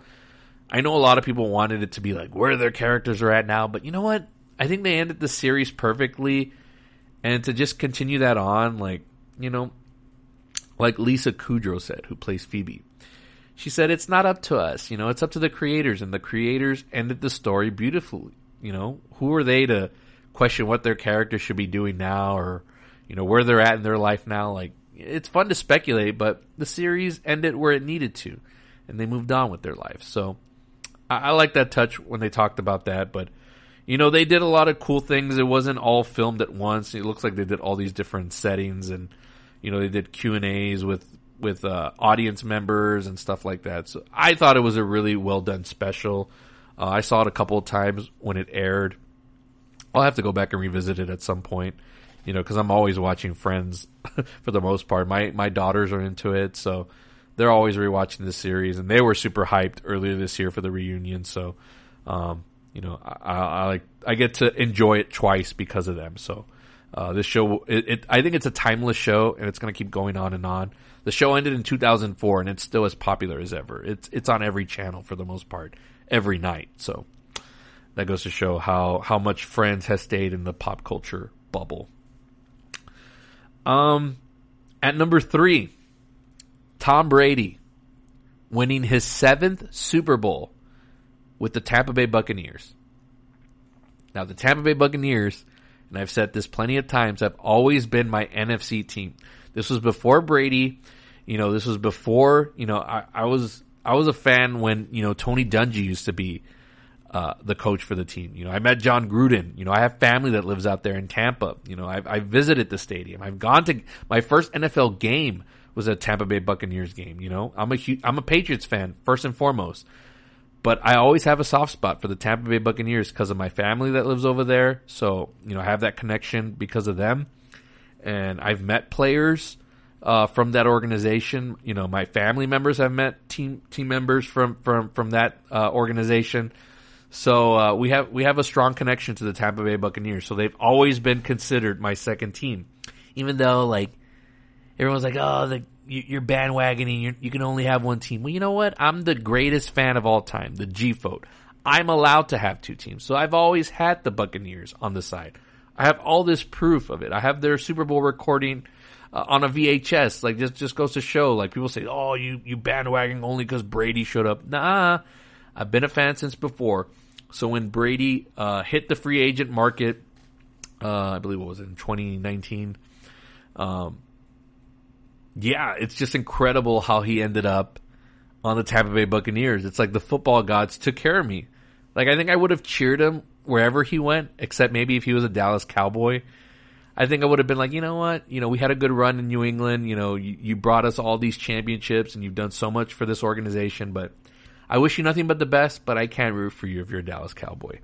So I think anywhere else, like, I would have been like, I would have cheered him on, but not as strongly as I do because he ended up on the Tampa Bay Bucks, like the other team that I cheer for. Like, how perfect is that? Like, that worked out so well for me in my fandom. And, you know, only one other quarterback had won a Super Bowl with a different team, and that was Peyton Manning. But Peyton Manning, it took like the second season to do it. Tom Brady does it in his first year in a whole new system after being on another team for almost 20 years. And he's got all these new receivers that he's working with. He brought Rob Gronkowski with him from New England, so that was like his only really security blanket. Other than that, he's working with a whole new cast, whole new set of coaches, different weather environments. You know, you go from, you know, Boston down to Florida. We're in the heat, where actually Brady hasn't really been good. If you followed his career, he's always struggled in like whenever he plays like the Miami Dolphins. So was that going to work out? And we're also in a pandemic, so there was no like off-season workouts or training or all that stuff. So Brady was doing like these workouts, these private workouts, you know, in secret, you know, trying to get ready for the season. But there was never any official like off-season because of COVID. And then the season starts and there's no crowds or whatever. I think by the end of the season there was like a little bit of crowds here and there, but it wasn't like full-on packed stadiums. So it was going to be interesting, and it was a bumpy ride for the first, you know, half of that season. And then it wasn't until they got like beat up by Kansas City later in that season that they really turned things around and really dug deep. And it's just that leadership from Brady that brought that whole team together, and they made this incredible run all the way to that Super Bowl, beating Drew Brees and Aaron Rodgers and Peyton and Patrick Mahomes in the Super Bowl, the guy that they had crowned the next greatest of all time already. The guy that they said, oh, this guy's going to win 7, 8 Super Bowls just like Brady. And it's like, what? How are you crowning this guy when you got still the greatest of all time playing at a high level? And he beats the guy who's supposed to, like, already be greater than him. So that was just incredible, cherry on top.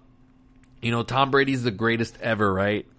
But he comes to a new team, outdoes what Peyton Manning did. You know, Brady just continues to up Peyton Manning in every single way, and I love it. And I'm super petty when it comes to that, but whatever.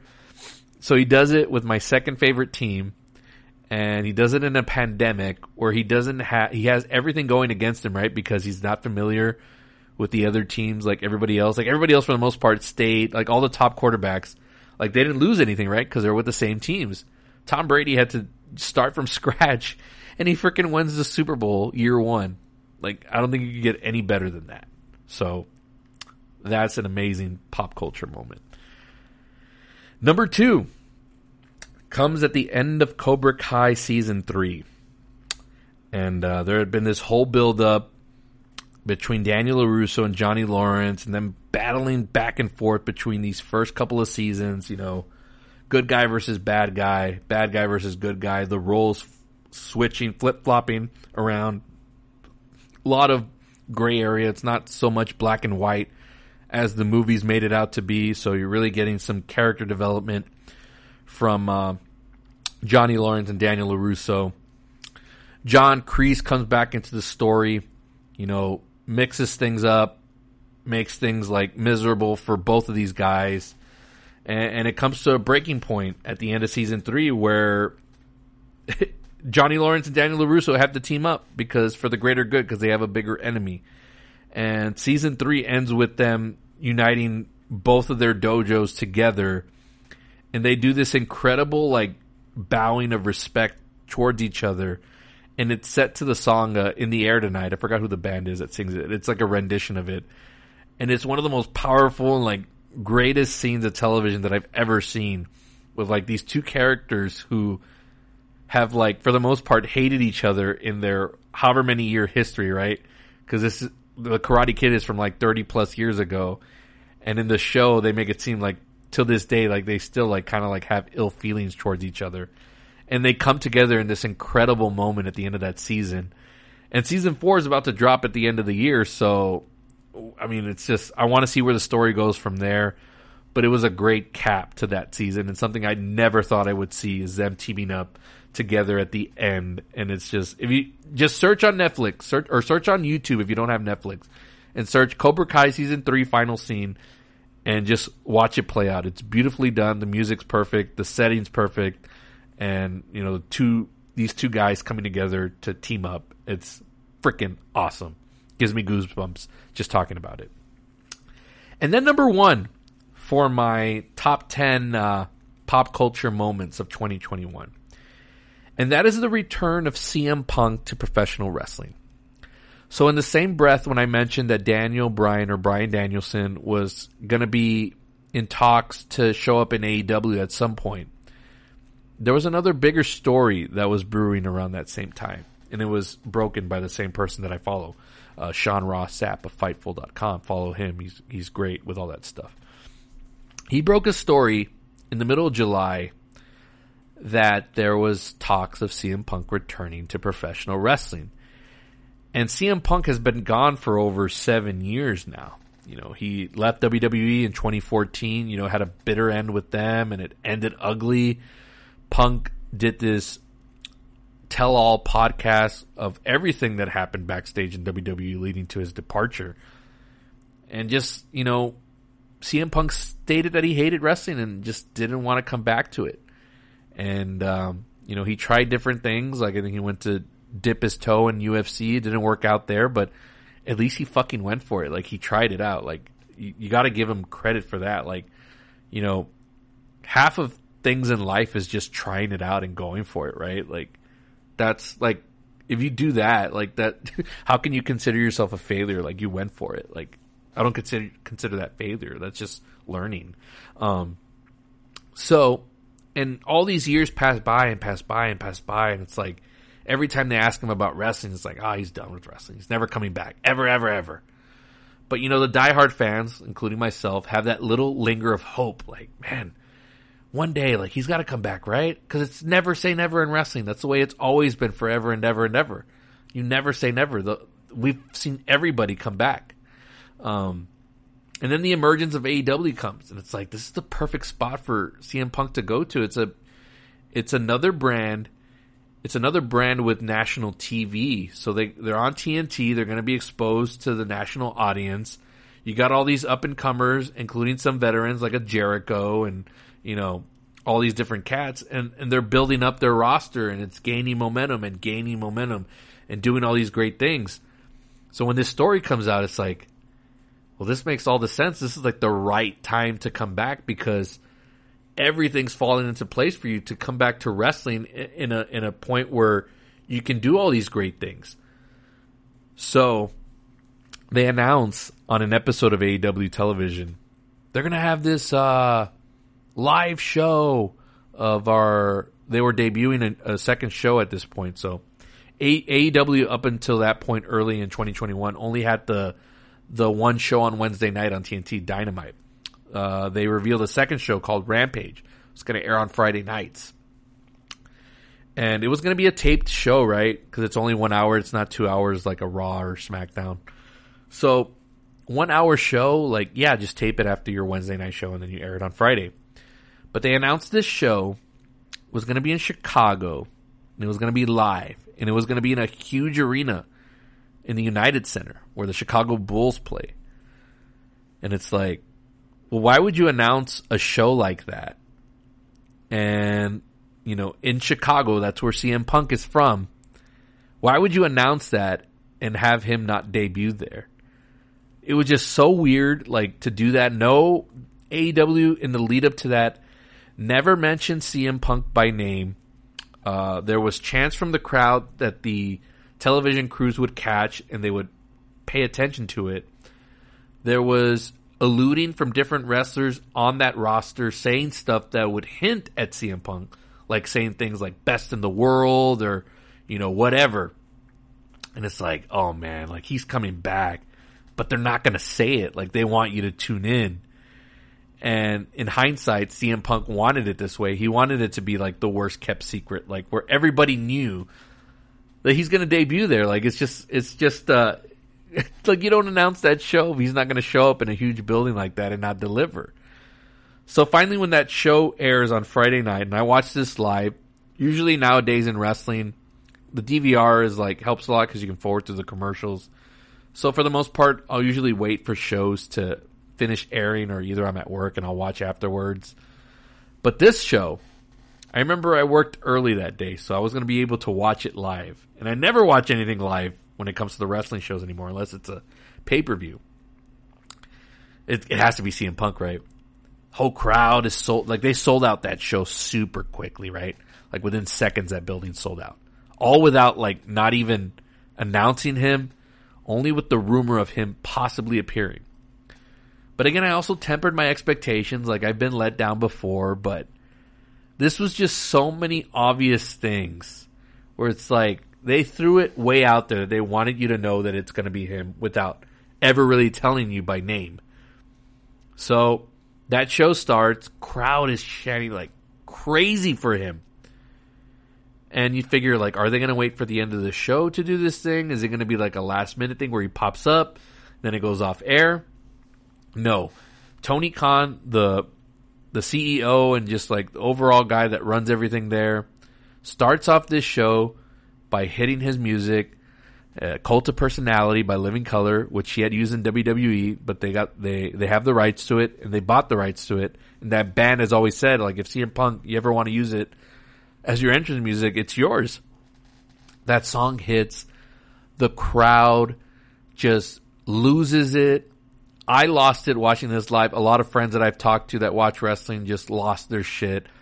It was the most incredible thing I'd ever seen in wrestling. I think just in terms of ovation, in terms of being in the moment, it was just so incredible to. And then when you see him finally come out, it's like, holy shit. It was like a huge, like, void in our wrestling lives was filled by the return of CM Punk. Like, that brought so much joy back to us for those of us that had been missing him for so long. And it's like, I don't know how to compare this. It's like, you know, it's like, let's say we didn't have Batman for so long, right? You had him like all this time, and like, not that you took him for granted, but like you had him weekly and all that stuff. And then he goes away for a long time, and you're like, man, like he's just such a big part of the community, the pop culture community, and, you know, just presence and icon and brand. And then when he finally shows up years later, it's like, oh man, like this is what we had been missing this whole time. I guess that's the only comparison I could make. But anyways, it's this huge, like almost 10-minute like intro of him coming out, and he's crying at the top of the stage because he didn't know how he was going to be received by the fans. Would fans care? Would they remember? It's been like 7 years, and being gone for that long in wrestling is a huge deal, right? You could be easily forgotten. And it was just the greatest thing I've ever seen, from audience reaction to them chanting his name over his music. Like, that's how loud that pop was for him. And then he gets to do like this whole spiel in the ring talking about why he went away and how he had to heal mentally and all that stuff before he would come back to wrestling. You know, he needed to cleanse himself. And I totally related to all of that because I had been at my job for so long and had been worn down, like completely physically and mentally. And I took a break from it, and I went away from it for an extended period of time. And then when I came back, I just felt like a whole sense of like new purpose. So I totally felt that with CM Punk, and it was genuine. And it was it was the best piece of wrestling television I'd ever seen in my life. And I know that's probably like, you could probably say, oh, you're prisoner of the moment, but there's only a few moments in wrestling like that really capture the imagination of just this incredible aura and just this out-of-body experience. And that CM Punk thing, and I may be just over-exaggerating this, but to me, that's what I felt. That moment, and I've watched that video, like, so many times on my DVR. Like, I replayed that over and over again, and I hadn't done that in a very long time with stuff in wrestling. Like, there's a few things I'd watch back here and there, but this is like, I was watching, I had to have watched it at least 100 times during that weekend of just his entire entrance and soaking that all in and knowing like we were going to have CM Punk back in wrestling and he's going to wrestle again. And we never thought it was going to happen, even though we had that little glimmer of hope. But usually that stuff doesn't pay off after somebody's gone that long. But we're seeing it now. And he's been back in wrestling since September. And he's doing all this incredible stuff already. And he hasn't even really gotten started. Like, it's been little things here and there. He's done a couple of matches. He's finally getting into a real feud. And we're not even at the tip of what I think he's still capable of doing as far as like a character. So this was just like the best thing ever to happen in wrestling. And it just brought a lot of the joy back and a lot of the just whole reason why I fell in love with wrestling in the first place. Like, he's the guy of this generation, right? In my eyes, right? So you had your Steve Austin, you had your John Cena, or even you go back to the 80s, you had your Hulk Hogan's and your Bret Hart and Shawn Michaels. For this generation, it's CM Punk and Bryan Danielson. Like, those are the guys. I think those are the guys. And they're now both in AEW. So that's an incredible thing. And it all happened in 2021. Like, who would have thought, right? And I can't wait to see what 2022 brings for these guys, but especially CM Punk. I want to see, is he going to go after the world title again? Will he be a world champion again? Will they strap the belt on him and just shoot him to the moon and beyond? Like, we know he's a big star. Like, in WWE, like, he was the guy. He could have been the guy. The company could have pushed him as the guy, but they never wanted him to be the guy. But we know he can do it. Like, we all know in our heart, like, he has the entire package to do it all. And just with that entire building selling out, just at the thought of him possibly appearing, that's fucking superstar, if I've ever seen one. So that's number one on my top 10 pop culture moments in 2021. And now let's keep it on wrestling. Let's shift real quickly to My top 10 favorite wrestling matches of the year. Now, I haven't done so much wrestling this year on this show just because, you know, I've been super invested in AEW all year for sure. WWE, I've been in and out of. They've had a couple of good stuff, but for the most part, their television product is horrible to watch. Like, it's barely, like, for the most part, I fast forward through a lot of it. It's a real quick watch. Like, for WWE, for me, when it comes to Monday Night Raw, I really only watch Becky Lynch. On SmackDown, for the most part, it's just the women. Although they're, you know, I love Kevin Owens, I love Finn Balor, I love AJ Styles. But their stuff is, like, not intriguing enough. At least on the women's side, like, they've been the best part of WWE for the longest time, and I've said that on multiple episodes, how they're the best thing about WWE and the only thing that's really kept it going. So I'll watch Becky Lynch stuff, Sasha Banks, you know, the up-and-comers, you know, NXT's, I think, got a stronger developmental as far as, like, the women. So, like, they got people I would love to see on the main roster at some point.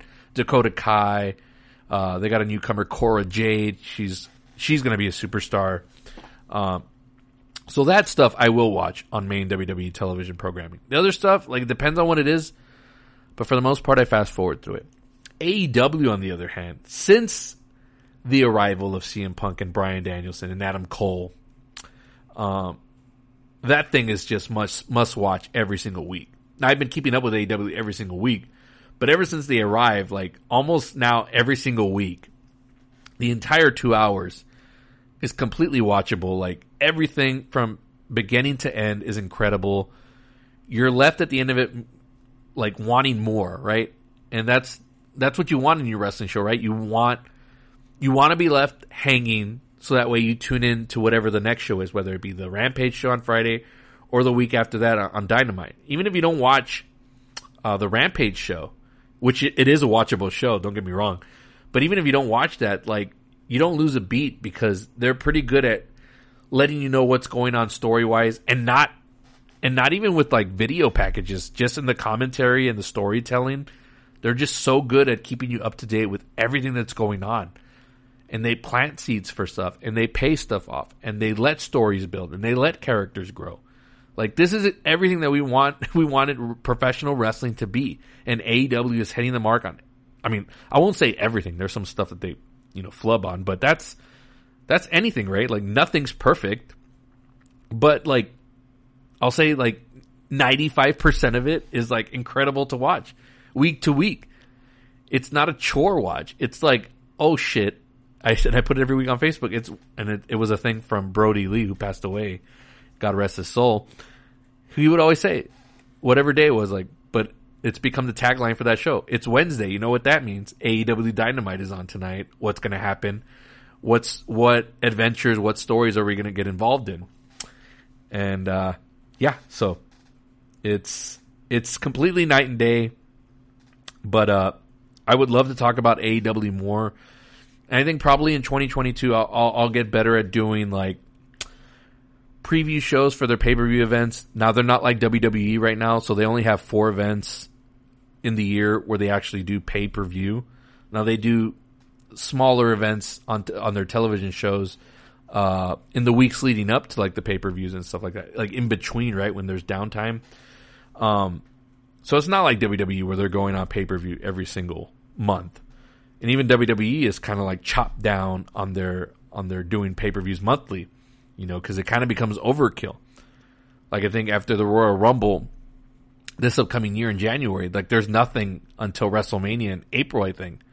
So they're going to have a whole gap of nothing going on. So they're kind of like going back to basics and seeing what works. And what AEW is doing right now is working tremendously. So, yeah, but here's my top 10 matches of the year of 2021, and this is coming from both companies. There was a lot of good stuff. Like, I mentioned the bad stuff about WWE, but they got some bright spots in here, and it's showing up on this list. So at number 10, I've got from the All Out pay-per-view. It's the AEW Tag Team Championship Steel Cage match between the Lucha Bros and the Young Bucks. Now, I'm the first one to state on record that I am not the biggest fan of the Young Bucks. I think they're super dorky and just like, I don't know, I think they crown themselves like I feel like they've crowned themselves the GOATs of tag team wrestling without, others doing it for them. Like, they consider themselves the greatest, like, and don't get me wrong, they're great wrestlers and stuff, but as characters, I think they're whatever. Right now, like, they're playing villains, but even when they play villains, it's like not believable, and it seems like, they're, I don't want to take this page out of Jim Cornette, but like pretending to play wrestlers as far as like a character villain, like I just don't buy it when they're bad guys. But I can't deny like their in-ring talent. Like, it's so good. And usually steel cage matches aren't good with tag team wrestling. Like, you're confined right there in the ring with the cage around you, so there's only so much you can do. But when you got the Young Bucks who are like high flyers and do all these crazy moves, and you got the Lucha Brothers who bring that style, and they always have good matches with the Young Bucks. Like, they had a ladder match at that same pay-per-view event, I think a couple years prior, which I still haven't seen to this day, and I've only seen like the highlights of it, and it looked incredible. So I was like, what are they going to do in a steel cage match? And they freaking delivered big time. Like, this was probably, I don't know if it was the best match of the night, probably to a lot of fans there and probably a lot of people on the internet. Me personally, it was other stuff, but that just because of story and build-up. But I'll give the Young Bucks credit here. Like, this was one of the best steel cage matches I've ever seen. And that's, whether it be tag team or single. It was just an overall great cage match. A lot of, like, fun stuff happening. A lot of innovative, creative ways to work with the cage and do all these different moves. And it was a real coming out party for the Lucha Brothers, because they had been chasing the tag team titles for so long, and the Young Bucks had been like squeaking by wins throughout most of 2021. So this event took place in September, and they finally, like, another team got the best of them, and they lost the belts in just what I thought was a classic. And again, I'll give them their props. Just a great overall steel cage match. Crowd completely buying into and eating up everything. Of course, they were in Chicago, and that's one of the best wrestling crowds you're ever going to see. And it was a great match. At number 9, this one is from NXT TakeOver 36. Now, before AEW arrived and started putting on all these amazing shows, it was NXT and their little pay-per-view events that would steal like the wrestling spotlight. And it was the place to have all these top-notch matches. But ever since AEW arrived and NXT had kind of become a little stale. But every now and then you'll get a match where it's like, whoa, this is like just on a whole other level from what's going on the actual show. And that's what we got at NXT TakeOver 36. For the NXT UK Championship, it's Walter defending the title against Ilya Dragunov. And in a series of matches that they had already been having on the NXT UK show, which I don't watch. It's a brand that takes place overseas. Yes, it's got the WWE brand name and the NXT on it, but for the most part, like, I don't know who the wrestlers are on that show. It's just they rarely interact with anything that's going on the American side of things. Like, I mean, no offense to like the European and all those wrestlers over there, but it's just rare when those shows like have crossover. And when they showed that this match was going to happen on here, they had this thing called Prime Target, where they go in on a certain feud and they highlight all of it. So I saw the lead up and the history of this match. Now, while WWE does a lot of production videos, and while sometimes it's overkill, but they're also like the best at it. So when they do a good one and it stands out, like, it could really sell you on a match. And the one for this Dragunov Walter match really sold me, and I was like, man, I really want to see this match. I think it's going to be like just out of this world. And it ends up being out of this world and then some. And it was just this awesome match by like these two guys that I'm not really familiar with, but yet I'm like on the edge of my seat watching these guys tear each other and chop each other to shit. Like, Walter's known for giving like these massive, like, heavy chops because he's like a big guy, right? So when a big guy chops you, like, you hear it and you feel it. This guy Dragunov is like kind of like pale skin, so like he's completely red on the chest and all that stuff. it was just one of the best wrestling matches I've ever seen. And this guy, Walter, had been holding that UK championship for like 500 plus days. And it's like, is this guy ever going to get beaten? And you see this guy that he's fighting, like this Dragunov kid, and he's like, he's scrawny and, you know, not like, I mean, I'm not saying like he's a nothing, but I mean, I'm sure he works out and that stuff, but his presentation is kind of like, he's like maybe a little bit smaller than Bryan Danielson in terms of stature, not in height, but like in stature. And you're like, there's no way this guy is going to take the title off this guy. But you see like him stand toe to toe with him and fight him like hard. And it's like, oh shit, like it's totally believable, like in the way he's fighting him in style, that he could pull the upset here. And he ends up beating him for the championship at that event, and it was just incredible. And not only beats him, he makes him submit. Like that's an ultimate win for a wrestler, right? If you can get the other person to tap out, like that's awesome. So this was one of the best matches I've ever seen. Why it's not higher, I'm not sure. Really, a lot of these matches could go back and forth. Really, I'm only confident in my top 3, so this could easily be number 4 or 5.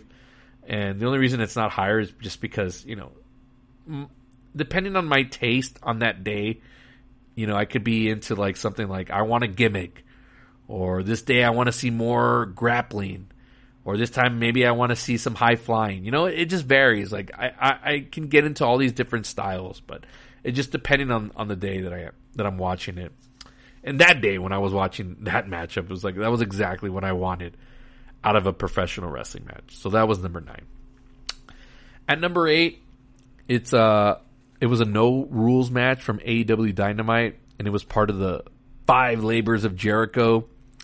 And it was a series of matches that Chris Jericho had to win in order to fight MJF, who was his big rival at the time. So it was announced like a week prior. Again, everything was set up like weeks before, so it wasn't just matches out of nowhere. That Chris Jericho was going to have to face a guy named Nick Gage, who's not on the AEW roster. He's from another company called GCW. But what AEW has done is do a lot of cross-promotion with other wrestling companies other than WWE. So they're kind of doing like the little MCU thing, the Marvel Cinematic Universe, bringing that into wrestling where you can bring in other wrestlers from other promotions and do cross-promotional matchups, and it makes it more interesting. So this guy, Nick Gage, is more famous in the independent circuit, but he's famous for doing like these death matches, these like horrible, like violent matches where like he'll really mess you up. Like he'll take a pizza cutter and like cut open your face, like for real. So it's like, oh shit, Jericho's like already pushing like past 50 and he's still performing like at a top level. Maybe not like physically in the ring, but like character wise and promos, like he could still go in the ring, but like promos and all that stuff, he's still like one of the best in the game. And it's like, how is he going to mix with this guy who's like total death match, total like, I'm going to hurt you.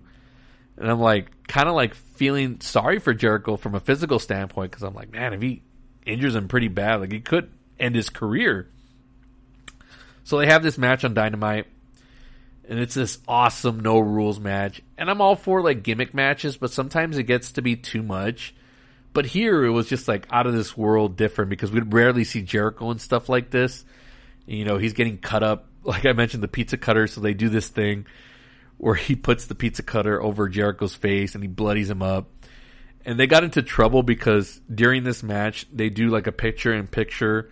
Like, hey, we're going to commercial, but don't worry, the action's going to go on the side.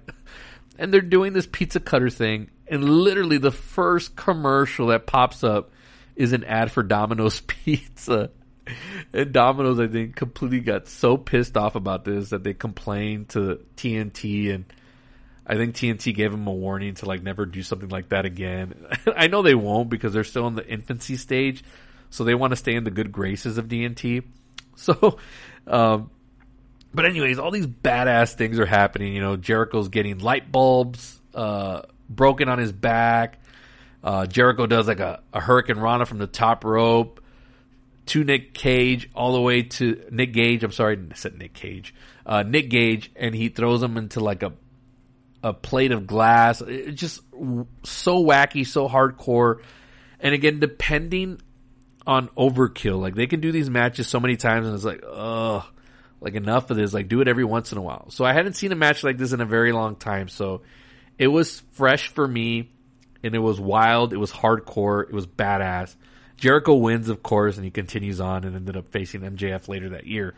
But this was probably the biggest match in terms of that whole run in the lead up to his fight with MJF. Was, could he get past this Nick Gage guy?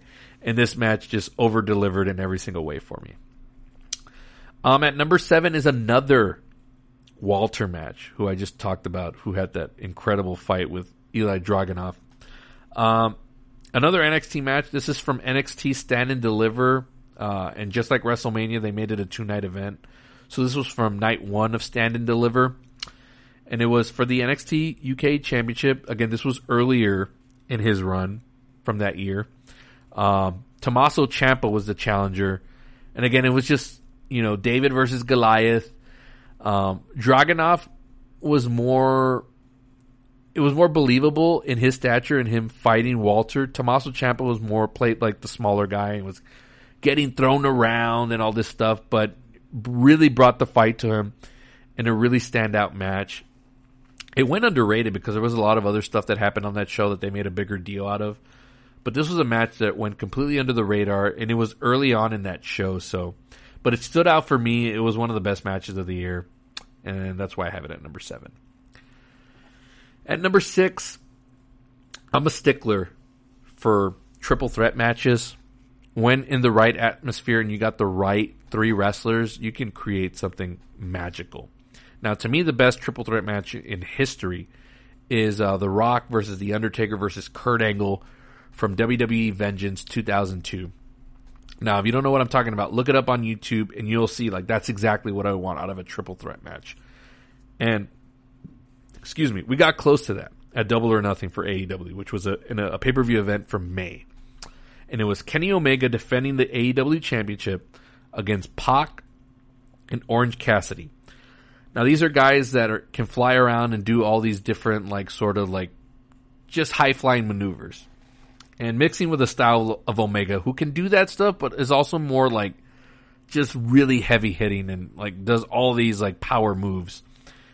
And it really made for a very fun triple threat match, and it was very highly entertaining. It wasn't even the main, or was it the main event of the show? No, it wasn't the main event of the show. It was the co-main event.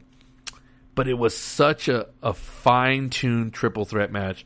And usually these matches go with 2 guys and the other guy being down for a while, and then, they flip-flop back and forth. But here it was all 3 going at it, and it was just very action-packed and just so fun. It had a schmoz finish, but I'm okay with that because it's serving the purpose of the character who, at the time Kenny Omega was just really growing into this heel character and being this coward heel champion. So him sneaking away a win or cheating to get it is perfect. So it worked for the match. Didn't take away from any of the other guys. They were really awesome in the match. And they're still strong characters to this day. They're still building them up.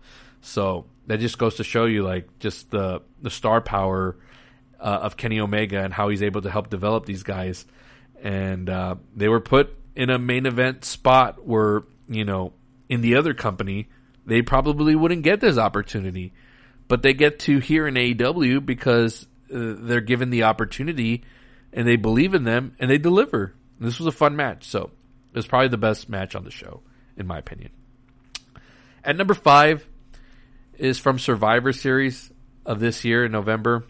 Becky Lynch versus Charlotte Flair, the Raw Women's Champion versus the SmackDown Women's Champion. Now, usually this event for the last couple of years, it's been kind of whatever, the Raw versus SmackDown, battle for brand supremacy. Nobody really cares about it because there's just no stakes in it and they don't really make it a point to make it a big deal.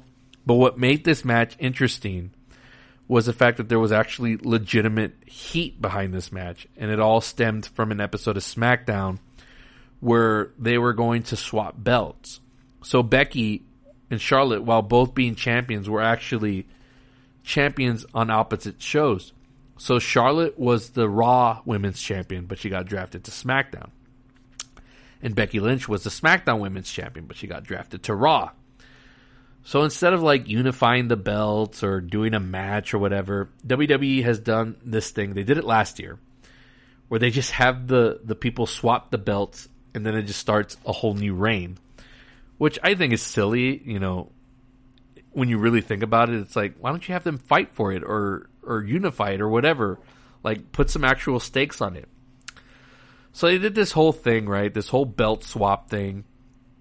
And apparently there was this thing that Becky Lynch was supposed to do. And again, this is reading from backstage sources and the dirt sheets. And, you know, it could be right, it could be wrong, but whatever. This was a consensus that we heard from everywhere.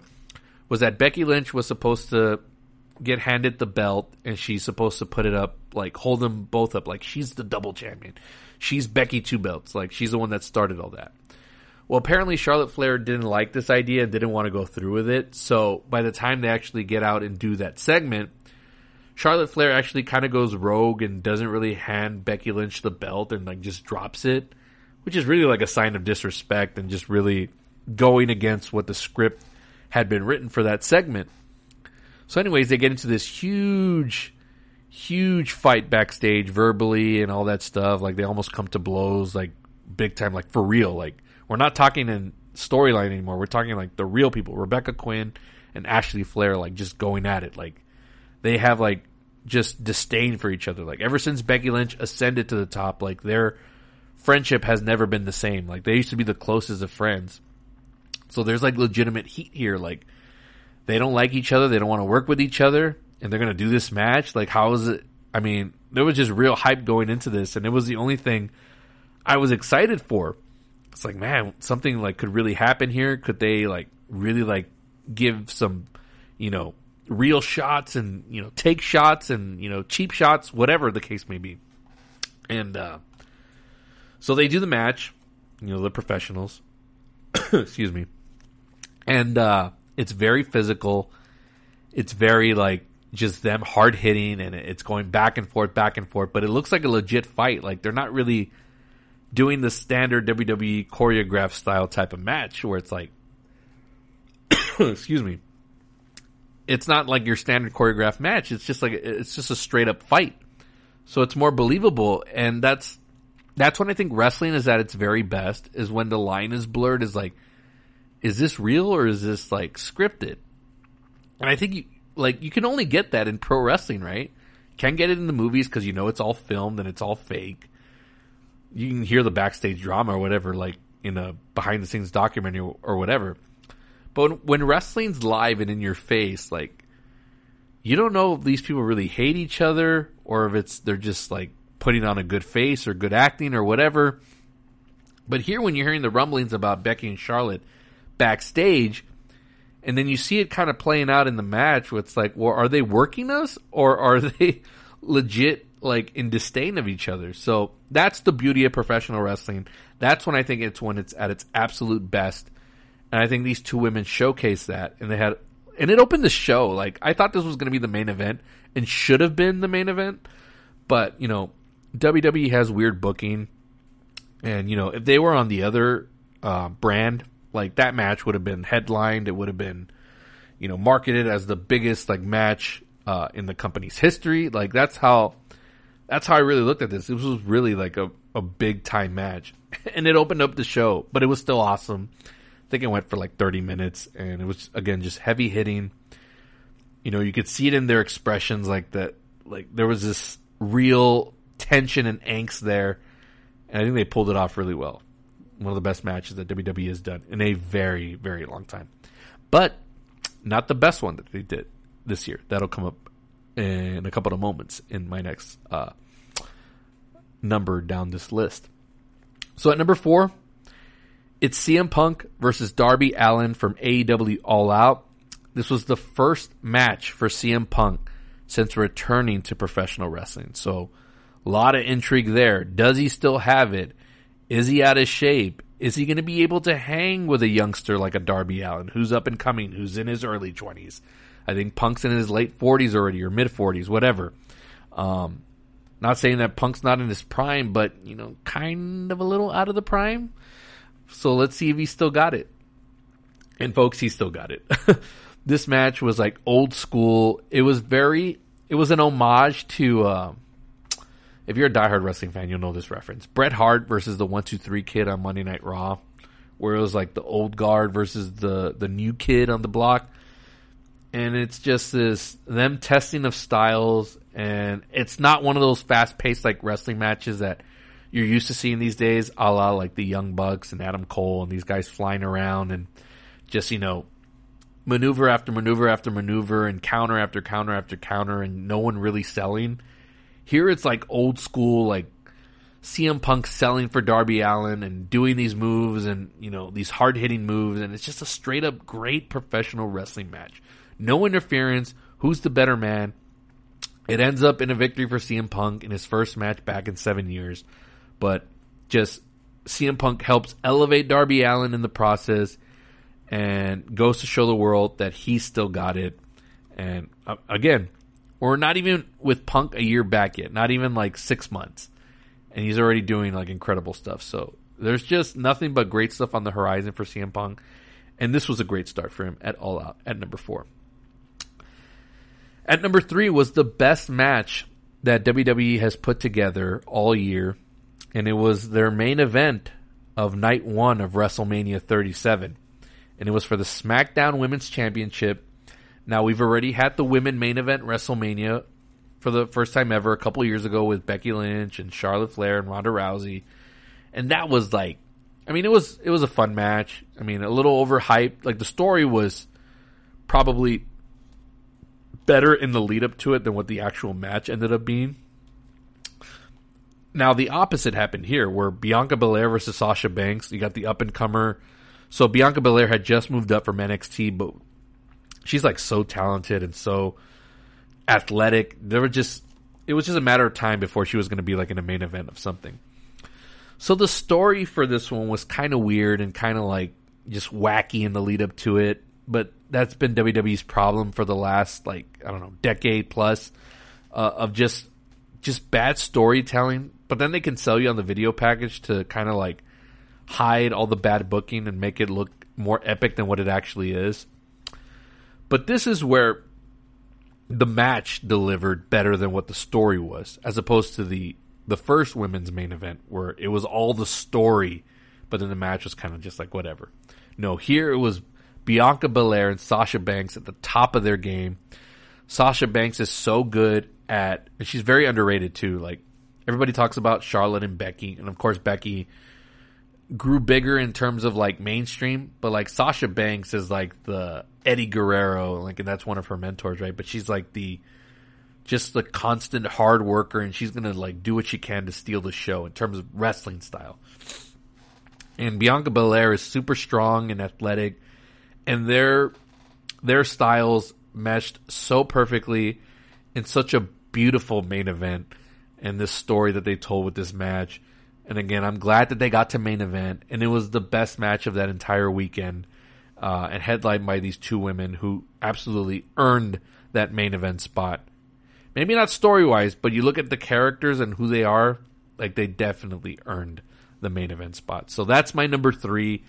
It was the best match that WWE has put on in a very long time, and it so happened to be at WrestleMania, where magical stuff like that happens, and they had a magical match that night in Tampa. At number 2, this was on the AEW Dynamite Grand Slam episode where they were in the Arthur Ashe Stadium in Queens, New York, or Brooklyn, or somewhere near there. Huge, like, tennis-like stadium. Probably the biggest arena that AEW has run since starting that promotion. Like, they're still young. They don't run the big arenas like WWE does, even though they could, because they actually do outsell them in live events. And actually, even recently, WWE and AEW ran the same building like 1 week, apart from each other.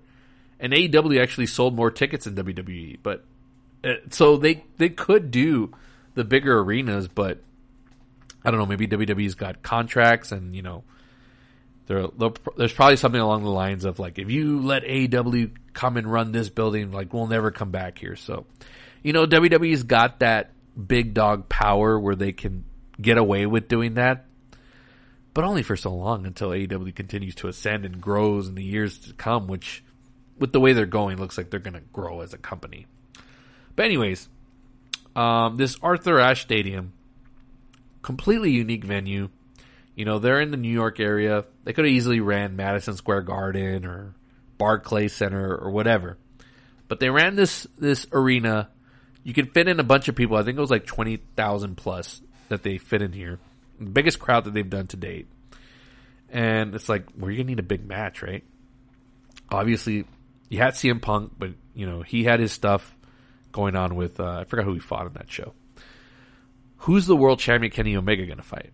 Who's like one of these first dream matches that you can really get away with doing like on television and it like not really like spoiling like, oh, we could do this on pay-per-view. Well, it's Bryan Danielson, right? Like the best wrestler other than Kenny Omega, right? Like that's like the his equal. It's like this is the perfect setting for them to have their first matchup. And they have this incredible, like, 30-minute draw, right? It ends in a draw, but whatever. Like, the match was so good. Like, everybody's eating everything up. It's incredible. Yeah, like, I can't wait to see these guys hook up again.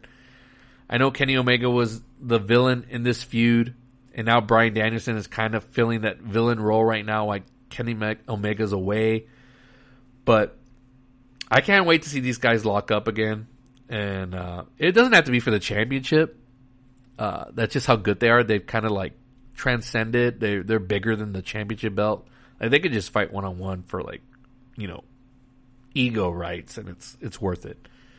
But this was the best match that AEW has done so far in terms of wrestling styles. Now we'll see like down the line if, you know, I want to see Kenny Omega versus CM Punk, and then we'll see what's what. But we all know, like, Bryan Danielson right now is just, like, he's the best fucking wrestler in the world right now. Like, I love Kenny Omega. He's number 2, but Bryan Danielson is just out of this world right now. And, like, he's just on such a roll ever since he's come into AEW. Like, he has match after match after match. And it doesn't matter who it is. Like, the match is freaking good. So, the day where he doesn't have a good match, it's totally going to be because of the other guy, not him. Because we all know how good Bryan Danielson is. And on this night with Omega and Danielson, it was just magic for 30 minutes. And then it ended in a draw. So we don't know who quite the winner is yet. But they'll meet again eventually. And I can't wait. And then number 1 is a female wrestler who has really ascended. And she ascended during the pandemic in 2020. So she really started to develop a character and get comfortable in her own skin and realize who she was and who she wanted to be. And that's Britt Baker playing the character of the dentist, which she is in real life. She's got 2 jobs. She's a professional dentist and she's a professional wrestler.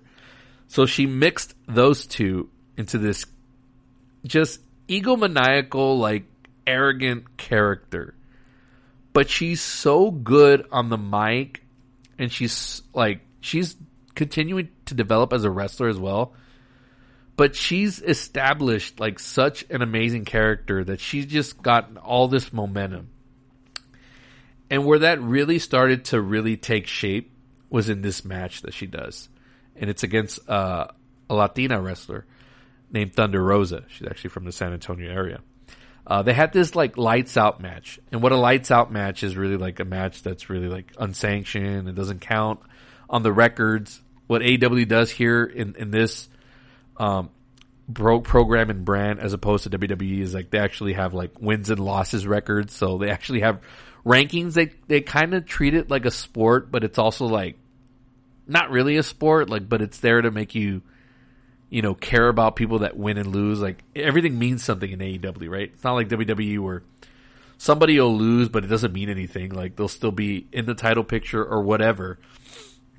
So that's what a lights out match is. It's a match that just doesn't count on the record, and it's just kind of like, it's basically no holds barred. You can do whatever you want.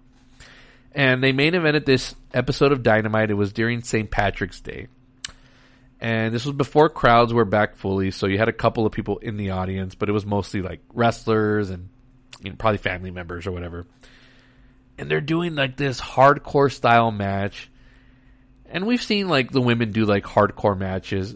Even in WWE, we've seen it, right? We've seen them do like TLC matches and stuff, but nothing really like hardcore where they're like bleeding, because WWE really doesn't do blood anymore unless it's by accident where it happens. But here in AEW, they play with a TV-14 rating, so they can go to that extreme if they wanted to. And these two women just beat the shit out of each other in this match. And they're the perfect like counterparts to each other. So they're like imagine a Rock Austin or a Hogan Savage or whatever, where it's just like the perfect foe. And that's who Thunder Rosa is for Britt Baker. Britt Baker's like the villain, and Thunder Rosa is more like the babyface good guy. But everybody's cheering Britt Baker because her momentum is so strong and her character is so like, she's despicable and like arrogant, but like that's kind of like the thing about her that's like attractive and why you like her, like because she's like that. She's awesome and she backs it up.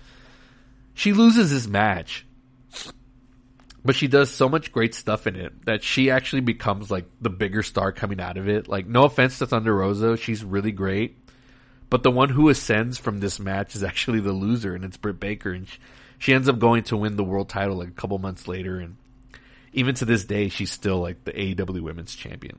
And I see no signs of her slowing down. Like, she just, every time she's on TV, it's electric. It's almost like The Rock or even CM Punk, where it's like, if she's got a mic in her hand, like, you want to hear like what she has to say because everything matters. And then when she's in the ring, she just continuously gets better. Like, I don't even consider, she's not even the best women's wrestler, but you know, it kind of doesn't matter. I mean, it does, but she's got her character so like down to the core of what it is, that's what you need to be a superstar. Like, yes, having the wrestling is great and all, but if you have the total package, you have the look, you have the mic skills, you have the personality, like, you're going to go places. And she's like the best thing in this company. And I say that with a CM Punk and a Bryan Danielson and all these other great talent that's around. And I still think she's the best part of this company. And I hope she just continues to get better, you know, because once she does like get better in the ring, she's just going to be like unstoppable. And, you know, and she's still young, so she can only continue to get better. So I can't wait to see what's on the horizon for her. But yeah, to me, that was the best wrestling match of this year, just because of how it elevated her, how like innovative it was, and how progressive it was for the women in AEW, who up to that point hadn't really been featured in the main event. But this was the main event of the show, and it got a lot of people talking. It was, you know, it was rated highly by a lot of people, including myself. Like, just, again, it's number one on my list. So, you know, there's that. Britt Baker, just the best thing in wrestling right now.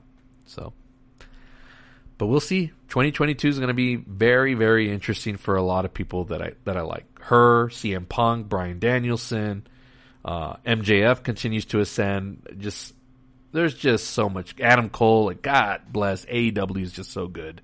Can't wait to see what happens in 2022. The matches for 2022 are just going to be, I think, out of this world. So we'll see. That's the hope, right? But that's what AEW is giving us, is a lot of good hope as wrestling fans. Like, they're giving us what we want, and it's refreshing to see a company do that as opposed to the other company. Even though I'll be a wrestling fan overall for life, but WWE just sometimes likes to do stuff just to piss off the audience. And why do you want to piss off your fan base? Like, just every once in a while, I'm not saying all the time, but every once in a while, just pay it off and let your stories have like happy endings, or give your good guys like just let them get the one up on the villain. Like, it seems like every single time in WWE, the trope is to get the bad guy over, so that way you can have heat, is what the insiders call it, right? Because if the heel continuously beats up the good guy, like, that makes you want to root for them more. But it actually does the opposite, and it makes you like, it really drowns you down. And AEW does the opposite, where like, yes, the villains come out on top every once in a while, but They always get theirs in the end, and that's just simple pro wrestling. Like, the bad guy does bad guy stuff, and then the hero overcomes at some point. It's basic storytelling. And I think that's the very underrated thing about AEW is how they just do all these incredible things with simple storytelling. It's not complicated. But that's my top 10 wrestling matches of the year. Haven't talked a lot of wrestling on this show. This is probably the most I've done in a very long time, but gets my juices going, and I promise to do a lot better in terms of getting more shows out there about wrestling, especially AEW, because they're just firing on all cylinders. I've been going on for so long already. I'm going to cap it off here. This has been the top 10s of 2021. My voice is starting to give out. You can follow this podcast on Spotify. Again, thank you so much for tuning in. If you've heard all the way through this, I appreciate it so much. Follow me on Spotify. Search Palace Off the Top Rope. Hit that follow button. I greatly appreciate it. I do share this podcast link through all my social media pages on Facebook, Twitter, and Instagram through podbean.com. You can download the app. You can listen on your phone. You can listen on your Apple iPhone if you're an Apple person. Subscribe on Apple Podcasts and leave me that 5-star review. Leave me constructive criticism, good or bad.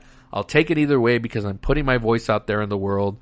And yep, a lot of fun stuff to come as we wrap up the year. And then 2022 is just no rest for the weary. I've got a lot of stuff to watch, and movies, TV, wrestling. But then, of course, next week, the SM Football Marks will return. I've got Brandon McLaughlin to talk Spider-Man No Way Home. I've got Paco Torres to talk The Matrix, Resurrections. And then I got my special guest to cap off the season 2 finale of the 90s Films Turn 30 as we celebrate the year 1991, and we close in on starting to celebrate 1992. But that's going to do it. Thank you guys so much for tuning in. I greatly appreciate it so much. God bless you. Take care.